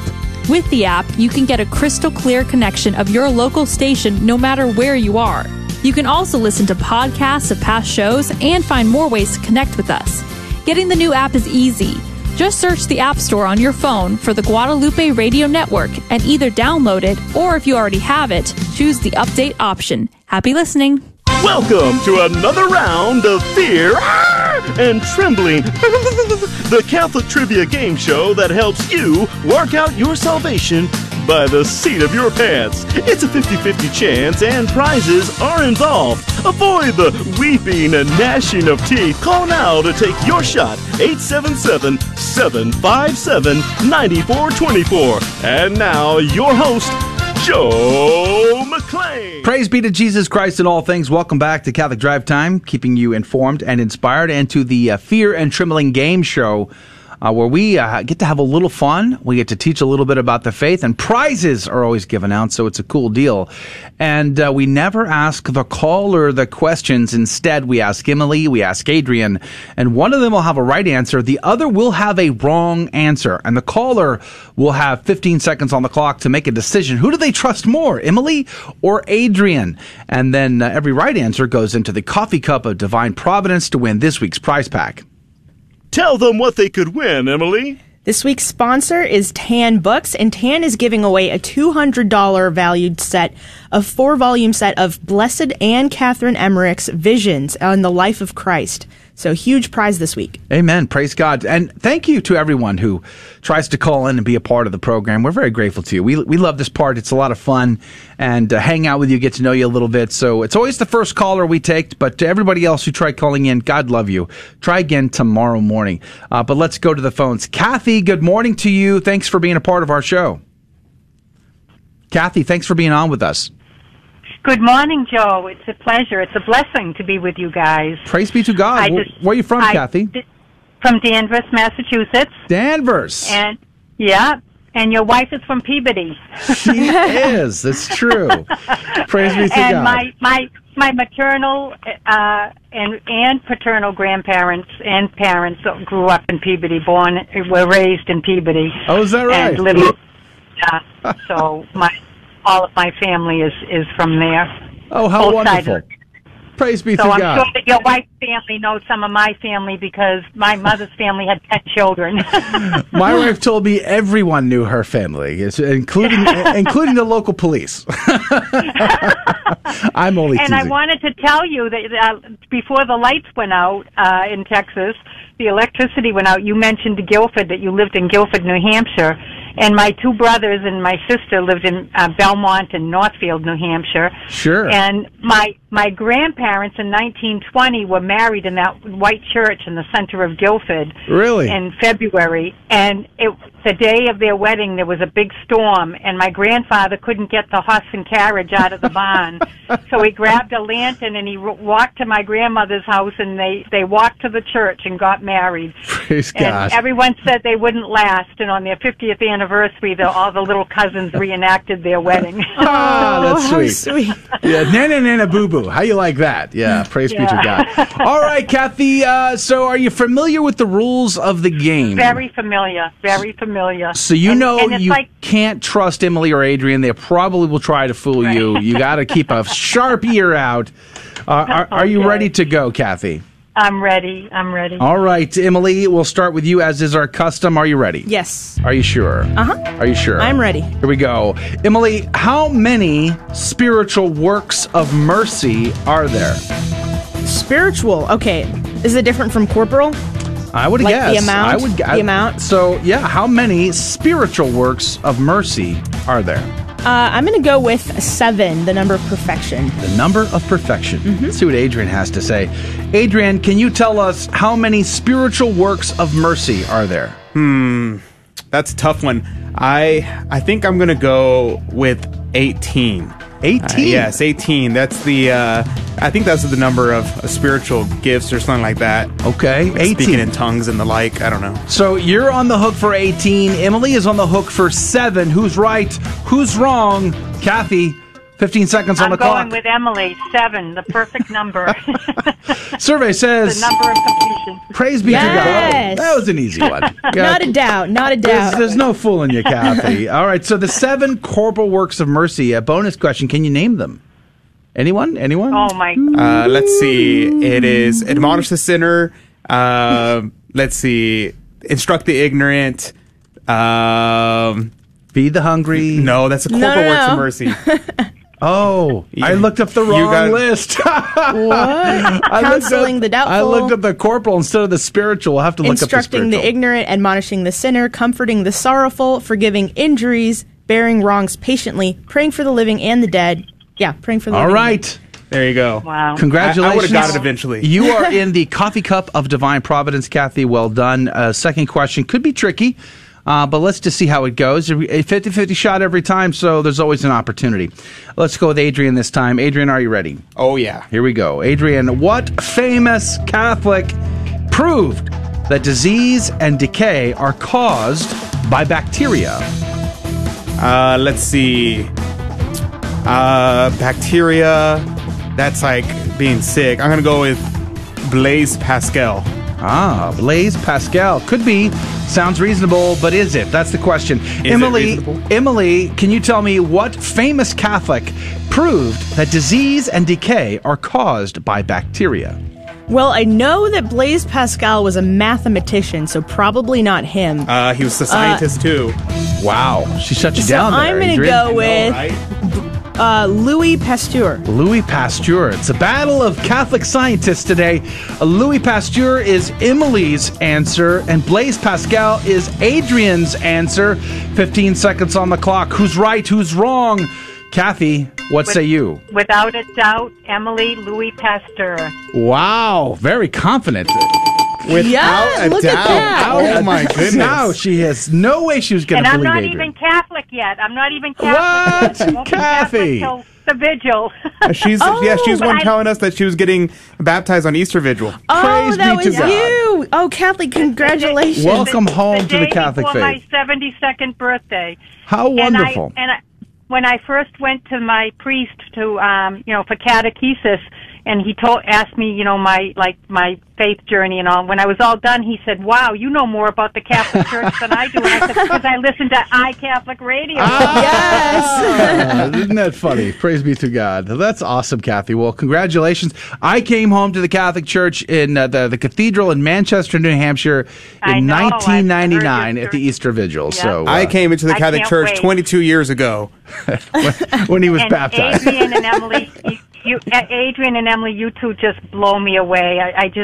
You give me such hope for the future for our young people when I hear you two. I'm just thank so you. blessed by all of you, but you young people are amazing. All right, that's Thank the you, one Kathy. time this week that we can be nice to them, Kathy. That's it. We've exceeded our quota. It's from only here Tuesday. on out. I usually wait till Friday to try to be nice, but all right. We have the one last trivia question for you, Kathy. Are you ready to go? I'm ready. Back to you, Emily, this time. Okay. Emily, can you tell me, is membership in secret societies, like the Freemasons, for instance, is that permitted for Catholics? That's a I don't know. I'm going to go with maybe sometimes. Maybe sometimes. Is that the official answer? I don't want to go full yes. You're not on for a full yes. Just Okay. like- maybe sometimes. Maybe sometimes. I'd be curious to what you think those sometimes were, but let's just see what Adrian has to say here. Adrian, can you tell me, is membership in secret societies, like the Freemasons, for instance, permitted for Catholics? I could see why someone might say maybe sometimes, because there are a lot of Catholics in secret societies. Yeah. But I'm going to say no. You're Oh. not. It's never permitted for Catholics to be in part of the Freemasonry specifically, but secret societies as a whole. All right, Adrian's on the hook for no. Emily's on the hook for maybe sometimes. 15 seconds on the clock. Who's right? Who's wrong? Kathy, what say you? I'm going with Adrian. Absolutely no. Survey says perfect score. There we go. Kathy. Easy peasy. We should have a Stump Kathy segment. There we go. She got flying colors. In fact, the condemnations of secret societies has actually been condemned more than any other error. That Amen. and communism. The two of those things have been condemned Amen. more than almost Yes. anything else. Yes. And my dad was a Freemason, and he got me into Rainbow Girls when I was in junior high, and Oh, by wow. God's grace, I got out of it. And to praise God to this day, He's always been with me. Yeah, praise God. I too was in the Freemasons myself. In fact, I did a show with David L. Gray last year before maybe, where we talked, because he was in the Freemasons, and we discussed why the Catholic Church condemns secret societies, and maybe we'll Yep. post a link to Yep. that conversation for folks Yeah. hanging out with us online. But Kathy, God love you. Great game. We're so God love grateful. you guys. And, Thank you so much. I love your program. We'll be looking forward to I stand in front receiving of the you- abortion clinic. I'm sorry? I miss your first hour because I'm standing in front of the abortion clinic for an hour, and then when I get in my car, I listen to your second hour, and Wow. I stay with your Wow. half hour Praise God. afterwards. Kathy, you're my hero. Yeah, You're my amen. hero. And today was 37. We were having a heat wave today. 37. Said heat wave. Well, college you is. I remember those days. But praise be to God. We're going to put you on hold, Kathy, to get your phone number so we Thanks. make God sure we bless have you. it. And God love you. Thank you again for being on our show today. You too. God bless. All right, how fun is that? Kathy was super fun today. So knowledgeable about the faith. Praise be to God. That was fun. All right, so the Holy Mass will begin here in just a few minutes, broadcasting across the GRN. But if you're hanging out with us on Facebook, YouTube, or Twitter, and you can find us on all three of those platforms very easily, just search for @GRN Online. You can also just go to our website and get the links. They're posted there, grnonline.com/CDT. And I wanted to remind you, last chance, I'm hosting a live Zoom chat tonight for the Catholic Literary Arts. There was a poetry contest, and I was the judge, and we're going to have a reading tonight with the writers. If you want to be in on that, it's free. You can hang out with us. You just go to Catholic Literary Arts' website, catholicliteraryarts.org, and go to the contest. Look for the poetry. You'll find the information to the Zoom chat, and you can be a part of that tonight. It's super fun. Otherwise, we'll see you in the after show here in a few moments on Facebook, YouTube, and Twitter. Comment. Where are you from? How are you listening? And maybe what parish you go to and all of that. We'd love to hang out with you and read your comments coming up in the after show. Tomorrow, we have a brand new show, brand new opportunity, and so much more Catholic Drive Time headed your way this week. God love you. God bless you. And we'll see you then. Take care.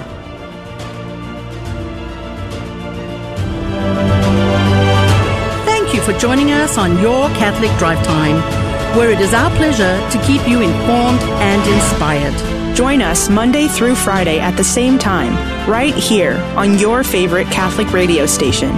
Don't forget to connect with us. Just go to facebook.com/Catholic Drive Time. Again, that's facebook.com/Catholic Drive Time. Be sure to share more than just us today. Share Jesus with everyone you meet. Bye now, and God love you.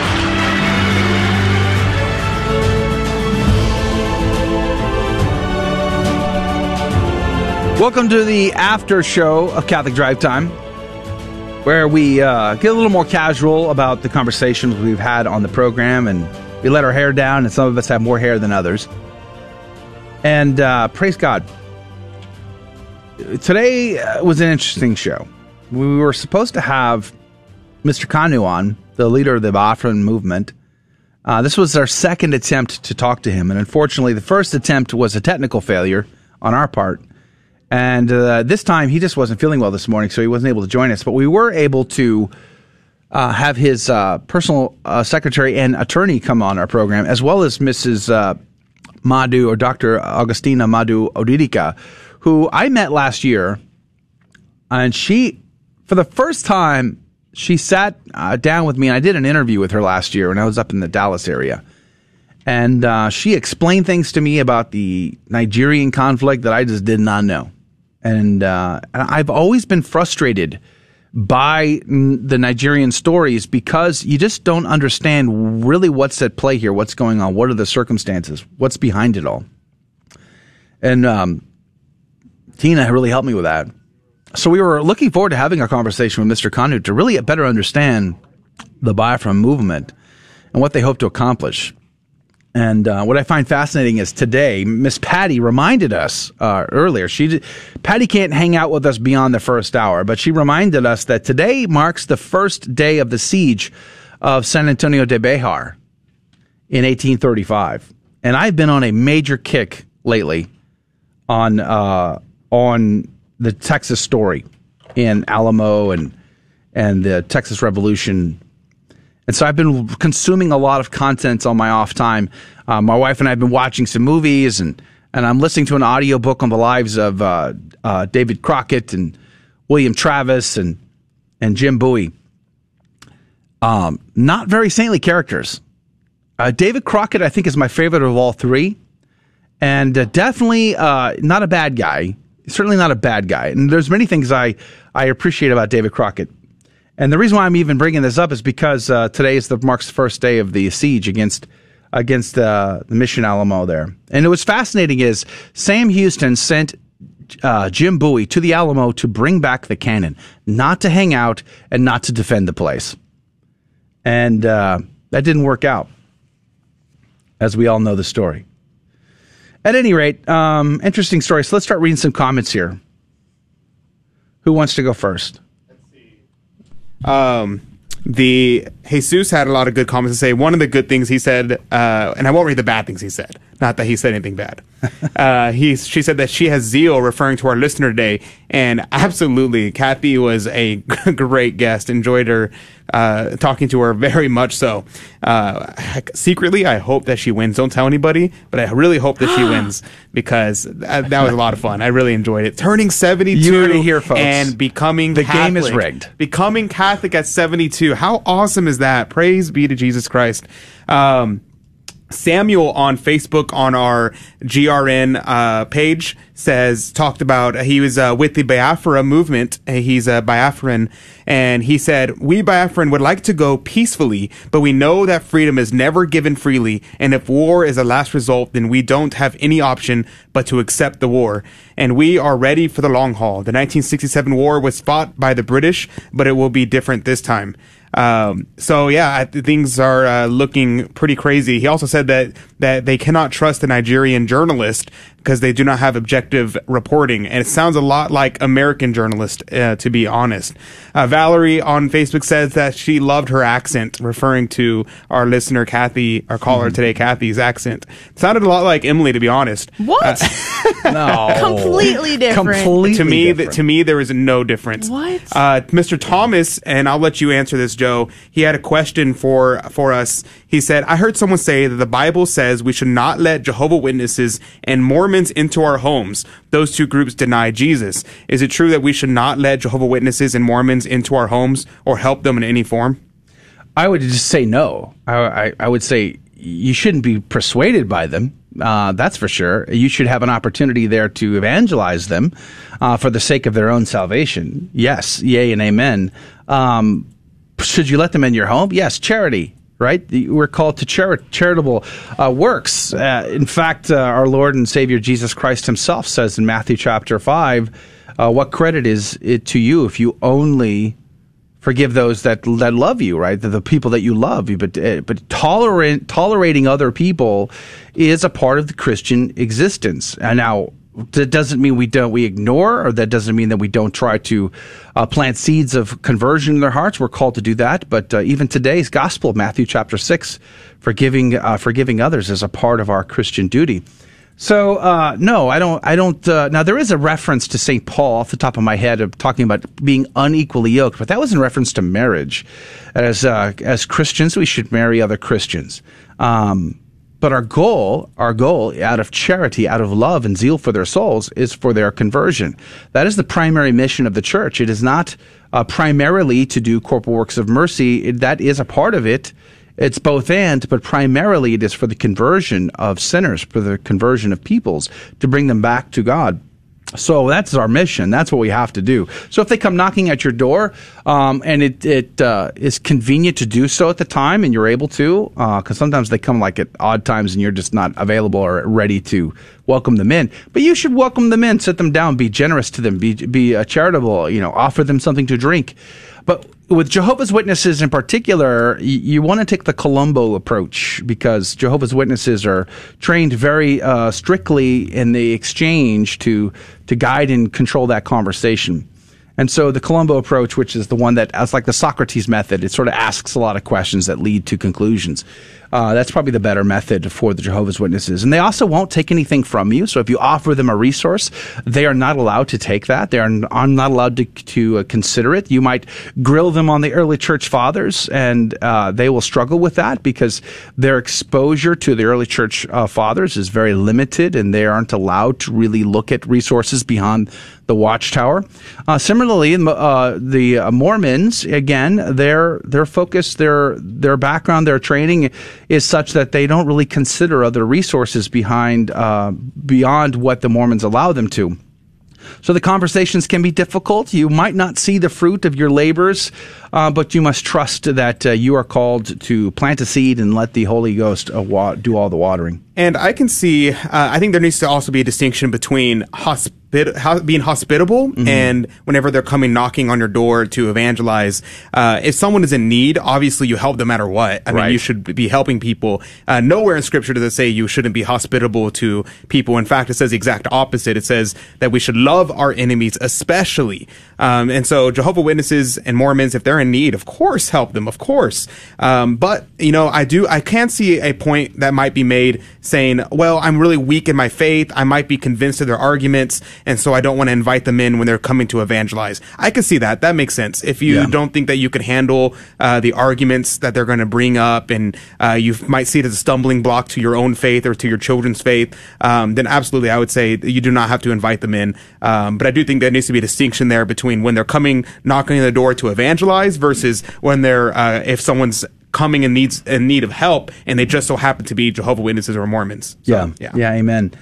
I did an interview on a podcast back in 2007 with a friend of mine who spent time sort of undercover among the Jehovah's Witness. Oh, that sounds like fun. And he was an analyst by trade, so he really enjoyed the process of sort of getting the insider information of how they tick, right?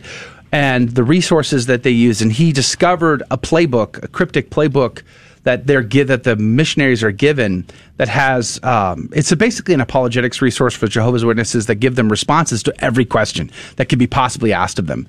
And it's sort of cryptic and written in a really cryptic way. And he got a copy of it, and so he knew all the canned responses, and so he pulled this Columbo approach, and he was trying to help some folks come out. But so he and I did a 4-part series on Jehovah's Witness, and we dived into the history, sort of what they believed, and sort of how do we respond to them. And it's been a long time. It's 2007, so it's been a long time since we did that, but. Fascinating information for sure. Adrian, didn't you go to their Bible study for a while? Yeah, so to be honest, I feel bad because I just got bored and stopped showing up. A couple Mormons reached out to me on Facebook for some reason. I'm not entirely sure why. I guess they were during COVID, they moved their evangelization online. So they were reaching out to random people on Facebook and other social media sites to evangelize. And they invited me, or they wanted to talk to me, and they wanted to do Zoom meetings with me. And I was like, I don't really want to do a Zoom meeting, but I'll come meet up with you if you want. And so we were going to meet up, but then they were like, oh, because of COVID, we can only meet at our church or at your house. I was like, I don't want to invite them into my house. So I went over to their church, and I went over and talked to them, and we had a long discussion. There was supposed to be a 30-minute meeting. We were there for like almost 3 hours. And basically, we went through, and just like you said, Joe, we went through the church fathers. We talked about the great apostasy, because they believe that there is an apostasy that happened in the early church and was not fixed until Joseph Smith in America.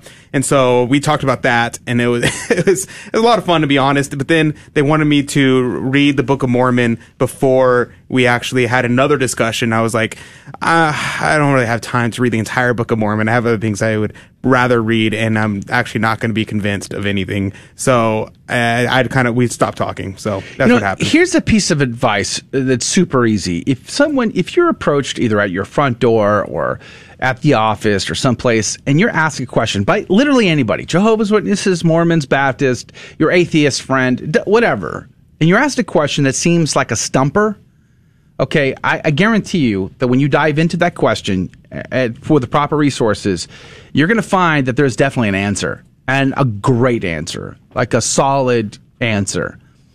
So if you find yourself in this circumstance and you're like, I don't really know my Bible as well as I should, I don't know my faith, I don't know, how do I answer these people? You're not alone. There's a lot of people who are just like that. One, study more, read more, spend some more time in sacred scripture. But number two, if you're asked stumper questions, just say, hey, I don't know the answer to that, but I'm going to go find out and I'll let you know. And then do your research. Really easy resource is just Catholic.com. Go to their forums, search for the question. I guarantee that same question has been answered a bunch of times. No matter what question you're thinking, I guarantee that question has been answered a bunch of times. And there's tons of resources that'll help you better understand it. Go to YouTube. You can type in these search fields and you'll find answers. But the sources matter, in my opinion.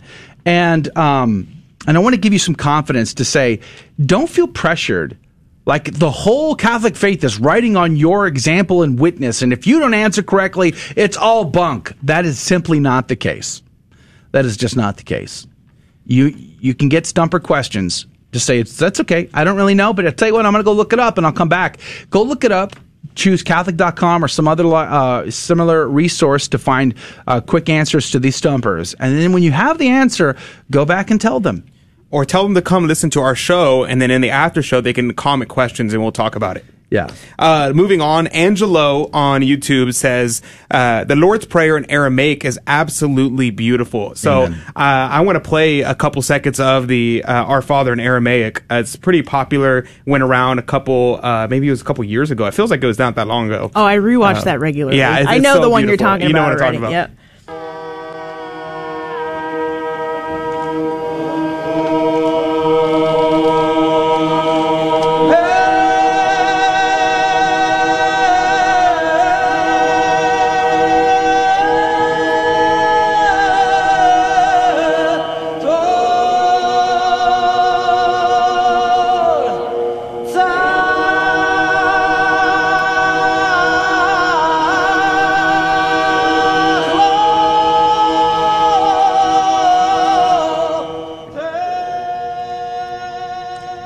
I had a great opportunity last year to interview one of the Chaldean bishops, and their liturgy is celebrated in Aramaic, and he also prayed the Our Father in Aramaic with us, and it was just really beautiful to listen to. Now, he was from Iraq, and we were discussing the persecution of Christians in Iraq and the very real situation that was going on there at the time, and probably still is. In fact, we talked to Bree Dale last week, and there's articles now out everywhere that the Yazidis are petitioning Pope Francis, because he's making the trip there, for relief, for help, for bringing awareness to their situation, that they're being persecuted in their country, and hopefully they'll receive some relief, and hopefully they'll receive an audience at the very least with His Holiness Pope Francis when he makes the trip to Iraq, which is coming up. All right, what else? Valerie says you should tell them when they come to your door, you'll take their paperwork. If they'll take your paperwork, and then they'll say no, and then they won't want to come in.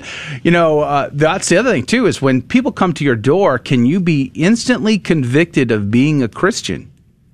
When you open the door, is it obvious standing at that door that this is the house of a Christian?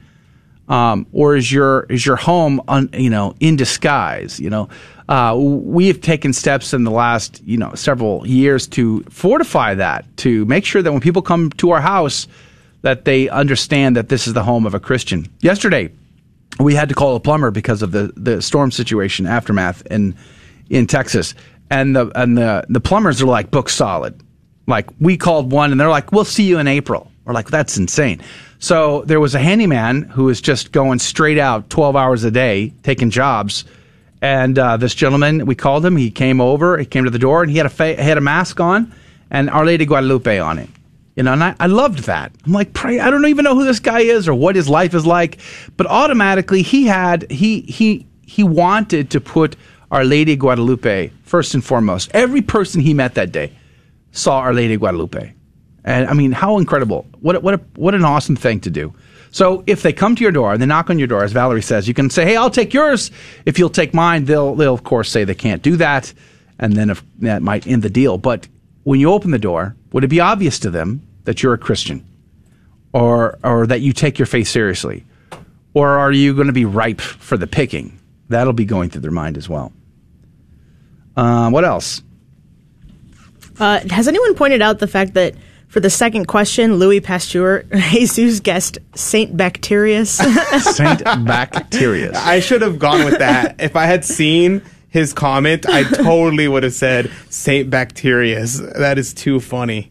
I'm not sure what he meant by the next Jerry. What? Oh, check this out. Susan over on the Catholic Drive Time side of Facebook just said, "I opened the door but was wearing a sweatshirt that my friend made with a picture of the Nativity.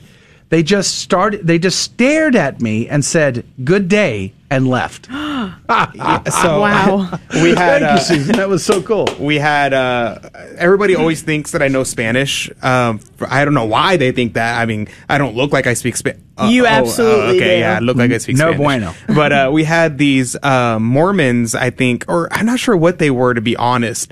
They weren't Mormons, actually. I know that because they weren't wearing the Mormon suits. But they were these evangelicals, came knocking on our door and started speaking to me in Spanish. And I was like, I don't speak Spanish. And they just kept on going in Spanish. And I guess they thought that I was like lying to them and just trying to get them to go away. And they were just like, they kept on responding to me in Spanish. And I kept trying to explain to them that I didn't know Spanish. And so it took about a good 2 minutes before they finally were like, okay, bye-bye, and they left. Every time my dad comes to Texas, he tries to talk to everybody in Spanish because people look Hispanic here, but they're actually not. And people are like, no. No, we're just Texan. We're just Texans, yeah. Well, I mean, I grew up in San Antonio. My best friend, his dad, didn't speak a lick of English, but we had the greatest conversations. We'd just sit there, and I never, it never dawned on me that we couldn't communicate in one way, shape, or form or another. I was always used to most Hispanics, even immigrants that came to live in San Antonio. They knew some English. They could, communicate some, and I kind of took that for granted that most Hispanics were that way until I ran into some Mexicans that owned a restaurant in Rome. And I tried to order, and they hadn't the slightest clue as to what I was saying. And I'm like, well, what kind of Mexicans are you? And they just shook their head at me. They're like, oh, my heavens, you Americans. Yeah. Oh, yeah. And then they brought the cook out from Africa, and he took my order and made wow. He made the best steak I've ever had. I went to a Mexican restaurant in Thailand one time. Oh, really? Which was really cool. See, how novel. It's like Tex-Mex is my favorite food on planet Earth. So if you find yourself in an odd part of the world, how could you not stop at the Mexican restaurant? I stopped at a Mexican restaurant in Poland, and it had to be the worst Mexican food I've ever had in my life. That's sad. It was so bad. I was like, I was expecting it to not be good, but I was like, ugh. The tortillas it tasted strange. What were they made of? I don't know what they were made of. They did not taste like tortillas, though. I went to a wedding with 2 Filipino priests this weekend, and they served Mexican food at the wedding, okay? The priests were holding up the tortillas to the light to see. They said, if you can see through it, they're not good or something like that. I was like, what? I'm Mexican. I've never heard anybody like say that. That's hilarious. Well, there you go, folks. How do we get to this topic? It always ends up on food every time. Every time. Because we get up at before the sun comes up, right. And by the time the show's over, it feels like it should be lunchtime. Yeah. Lori earlier was talking about Sean Connery and Alcatraz. That's right. That was called The Rock. The movie was called The Rock. Yeah, that's right. What about Escape from Alcatraz? Yeah, that was Clint Eastwood. So there's different movies. Okay. Yeah, I've seen both. But yeah, such good movies. I love escape movies. Praise be to God in all things. Let's see what else. Angelo's hanging out with us. Good morning to you, Angelo. I see Monica over there on YouTube side. Praise be to God. Chris said, good morning, CDT. Good morning. Good morning. Now, where is Chris hanging out? On the other YouTube channel, our other YouTube page. This is getting there's so many places to Y'all don't looking. understand. I have 1, 2, 3, 4, 5, 6 tabs open on my computer right now, monitoring everything. But you know where we can rest assured that we will never receive comments? On Twitter. Which I also have open, but of course, nothing's happening. Nothing ever happens on Twitter. Praise be to God. We'll see. Well, it's interesting. We have to finish rounding out the rest of the show for the week, so we'll be working on that today. That's our big priority when we get off the air, is booking out the rest of the show. So we're going to work on maybe getting Phil Donahue on. That'd be a good one. I've invited Phil Lawler on. We're trying to get him back. Obianju Ichioko, we're trying to get her on the show, and some others. And hopefully we'll be able to... I've even reached out to George Neumeier. He's got an article in the American Spectator called Biden's Faith-Based Office. Doesn't appear to be interested in faith. So it'd be an interesting conversation. If y'all have a guest suggestion or someone that y'all would like to see us interview, leave it down in the description. Give us some ideas. That would be great. And if you have contact information, just send it my way. And good morning to Luz del Carmen Lozano, who commented on Facebook. Amen. Good morning to you. Angelo said, never had Jehovah's Witnesses come to our door. Maybe because we have a 4-foot image of the Divine Mercy on display. Where do you get those? That's awesome. I want one. My wife used to invite them in all the time. Oh, yeah? Mormons, Jehovah's Witnesses. I mean, I'd be so annoyed. I'm like, I don't have time for this. And she's like, no, it's our duty. And she'd always invite them in. But they haven't come for a while. I think they kind of gave up, I guess. Well, they're also not allowed to go door to door anymore because of COVID. Ah. I think Joe wasn't listening when I was explaining the situation earlier. Well, I mean, I've seen them at neighbors' houses, though. So maybe they're just yours are in total lockdown. They're the Fauci branch, I guess. I don't know. The Fauci branch. I have no idea. Definitely not. You can say a lot of things about Mormons, but they are absolutely not hook, line, and sinker for the COVID stuff. Yeah, I saw a meme on, I guess it was Facebook. It was of the Amish people, and a reporter's asking them, how come COVID has not affected the Amish people? And the guy responded, because we don't watch the news. We're not paying attention to the media. That's why. At any rate, what else? As we begin to wrap up here for the day. Let's see. Mr. Thomas says, can you recommend a place to buy Catholic merchandise? I want to get my mom a new rosary book. I recommend Secret of the Rosary by St. Louis de Montfort if you have not already read it or your mother has not already read it. You said a rosary book in Spanish. St. Louis de Montfort's Secret of the Rosary is also in Spanish. So you could also get that book. Our sponsor this week, Tan Books. I was just scrolling through their every month they have like a $5 book section, and so they've got rosary guides in Spanish there. And most of the great works, like St. Louis de Montfort, are in Spanish because actually St. Louis of Granada, who is one of the most amazing writers of all time. I don't know if he wrote anything specifically about the Rosary, but he actually wrote in Spanish, and we only have a small selection of his writings in English. So if you never read Louis of Granada, I highly recommend. A Dominican, and he was the confessor to the Queen. He was recommended by Teresa of Avila as one of the greatest spiritual masters. So his work in Spanish. My friend Heidel, who's in the fraternity seminary, he read his work, Sinner's Guide, in Spanish. It's in Old Spanish, so it's a little bit more difficult to read, according to him. But he said it's totally doable. He read it and he loves it. He said it was life changing. So check your local Catholic bookstore. They'll usually have a Spanish section. There is an article going around. Marco Tosatti is starting to stir up. I saw Edward Penton retweeted it this morning. It says, Rome without a pope. Jorge Mario Bergoglio is there, but not Peter. So this might be an interesting read for a lot of folks. Part of the frustration that many Catholics have with His Holiness Pope Francis, this sort of sums it. It's not a set of a contest article. It's not that. It's more of like an absentee father type of article. You might find that very interesting. You can find it linked up, but we'll post a link to it, I guess. MarcoTosatti.com is his website. But I want to say 1 Peter 5 also has a copy of it out there. I'm not sure. But there's many places to go to get it. But it's Marco Tosatti in it's his article. Very fascinating. Rome without a pope is kind of the idea. I think it's going to do it for today. Praise be to God in all things. It's good to hang out with you folks. We did send out an email yesterday. If you're not on our email list, join our email list. We'd love to have you on the email list. But we sent out an email yesterday. I sent a video link to Salvation History, sort of a survey going through salvation history, looking at the major covenants and the covenant mediators, bringing us to the New Testament. And we looked at very specific typologies like St. Peter and the Keys, the Pope, and the Old Testament. We looked at all of that. You can get that free just by joining our email list. Plus, you get the Father Bill Casey talk. Is that still available to you? But we're going to be, this week, producing a commentary review on the Sunday Gospels for Lent. That'll be coming out.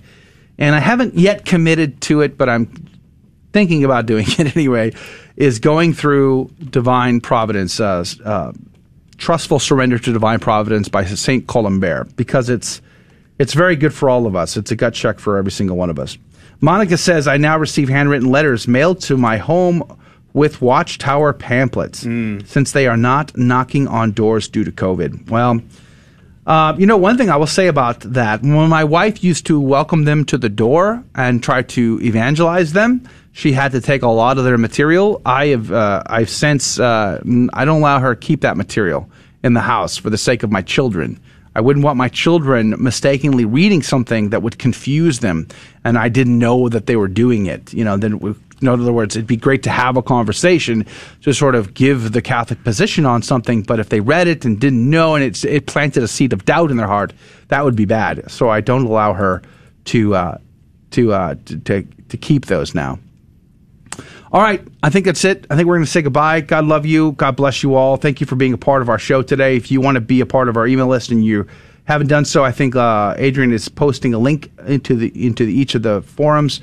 But you can also just pull out your cell phone and you can text the letters GRN to the number 42828, GRN to the number 42828. And you'll be able to sign up via your cell phone right now, actually. And you'll get a link in your email inbox with the Father Bill Casey talk. What was the number again? I'm going to type it over here as well. 42828. 42828. You type the letters GRN, you text the letters GRN to the number 42828. Praise be to God. There we go. Now I want Mexican food. Now I know. Let's all go walk over and get Mexican food after the show. I'm actually down. We should maybe Fridays we'll have a food day and we'll just eat on the air the whole time. Ew. Yeah. Stop. Okay, we're done. Okay. That's disgusting. No, we can't do fish. We'll have to do fish tacos. Our poor radio audience would hate us. We lose every single one of our audience, and our watching audience would probably also hate us. So let's not do that. Real quick, I know we're saying goodbye here, but Valerie says about 10 years ago I took a couple of true Mexicans, not Mexican Americans, with me to San Antonio, and they were very frustrated that none of the waitresses and waiters spoke Spanish in San Antonio. Yep. But they were all Mexican American, but didn't know their own language. Yeah, amen, Valerie. Yeah. Well, praise be to God. Phone number for the game? We just posted it, Valerie, and mark it down. You can be the first caller tomorrow. You can be the contestant. And since you guys are the super fans, you know the phone number. It's 877-757-9424. Write it down, and tomorrow be ready for it. It was so fun talking to Kathy from Danvers, Mass. this morning. She was a hoot, as they say. All right, that's going to do it. God love you. God bless you. We'll see you back here tomorrow, Catholic Drive Time. Tell a friend and share the links. God bless you. Thank you for joining us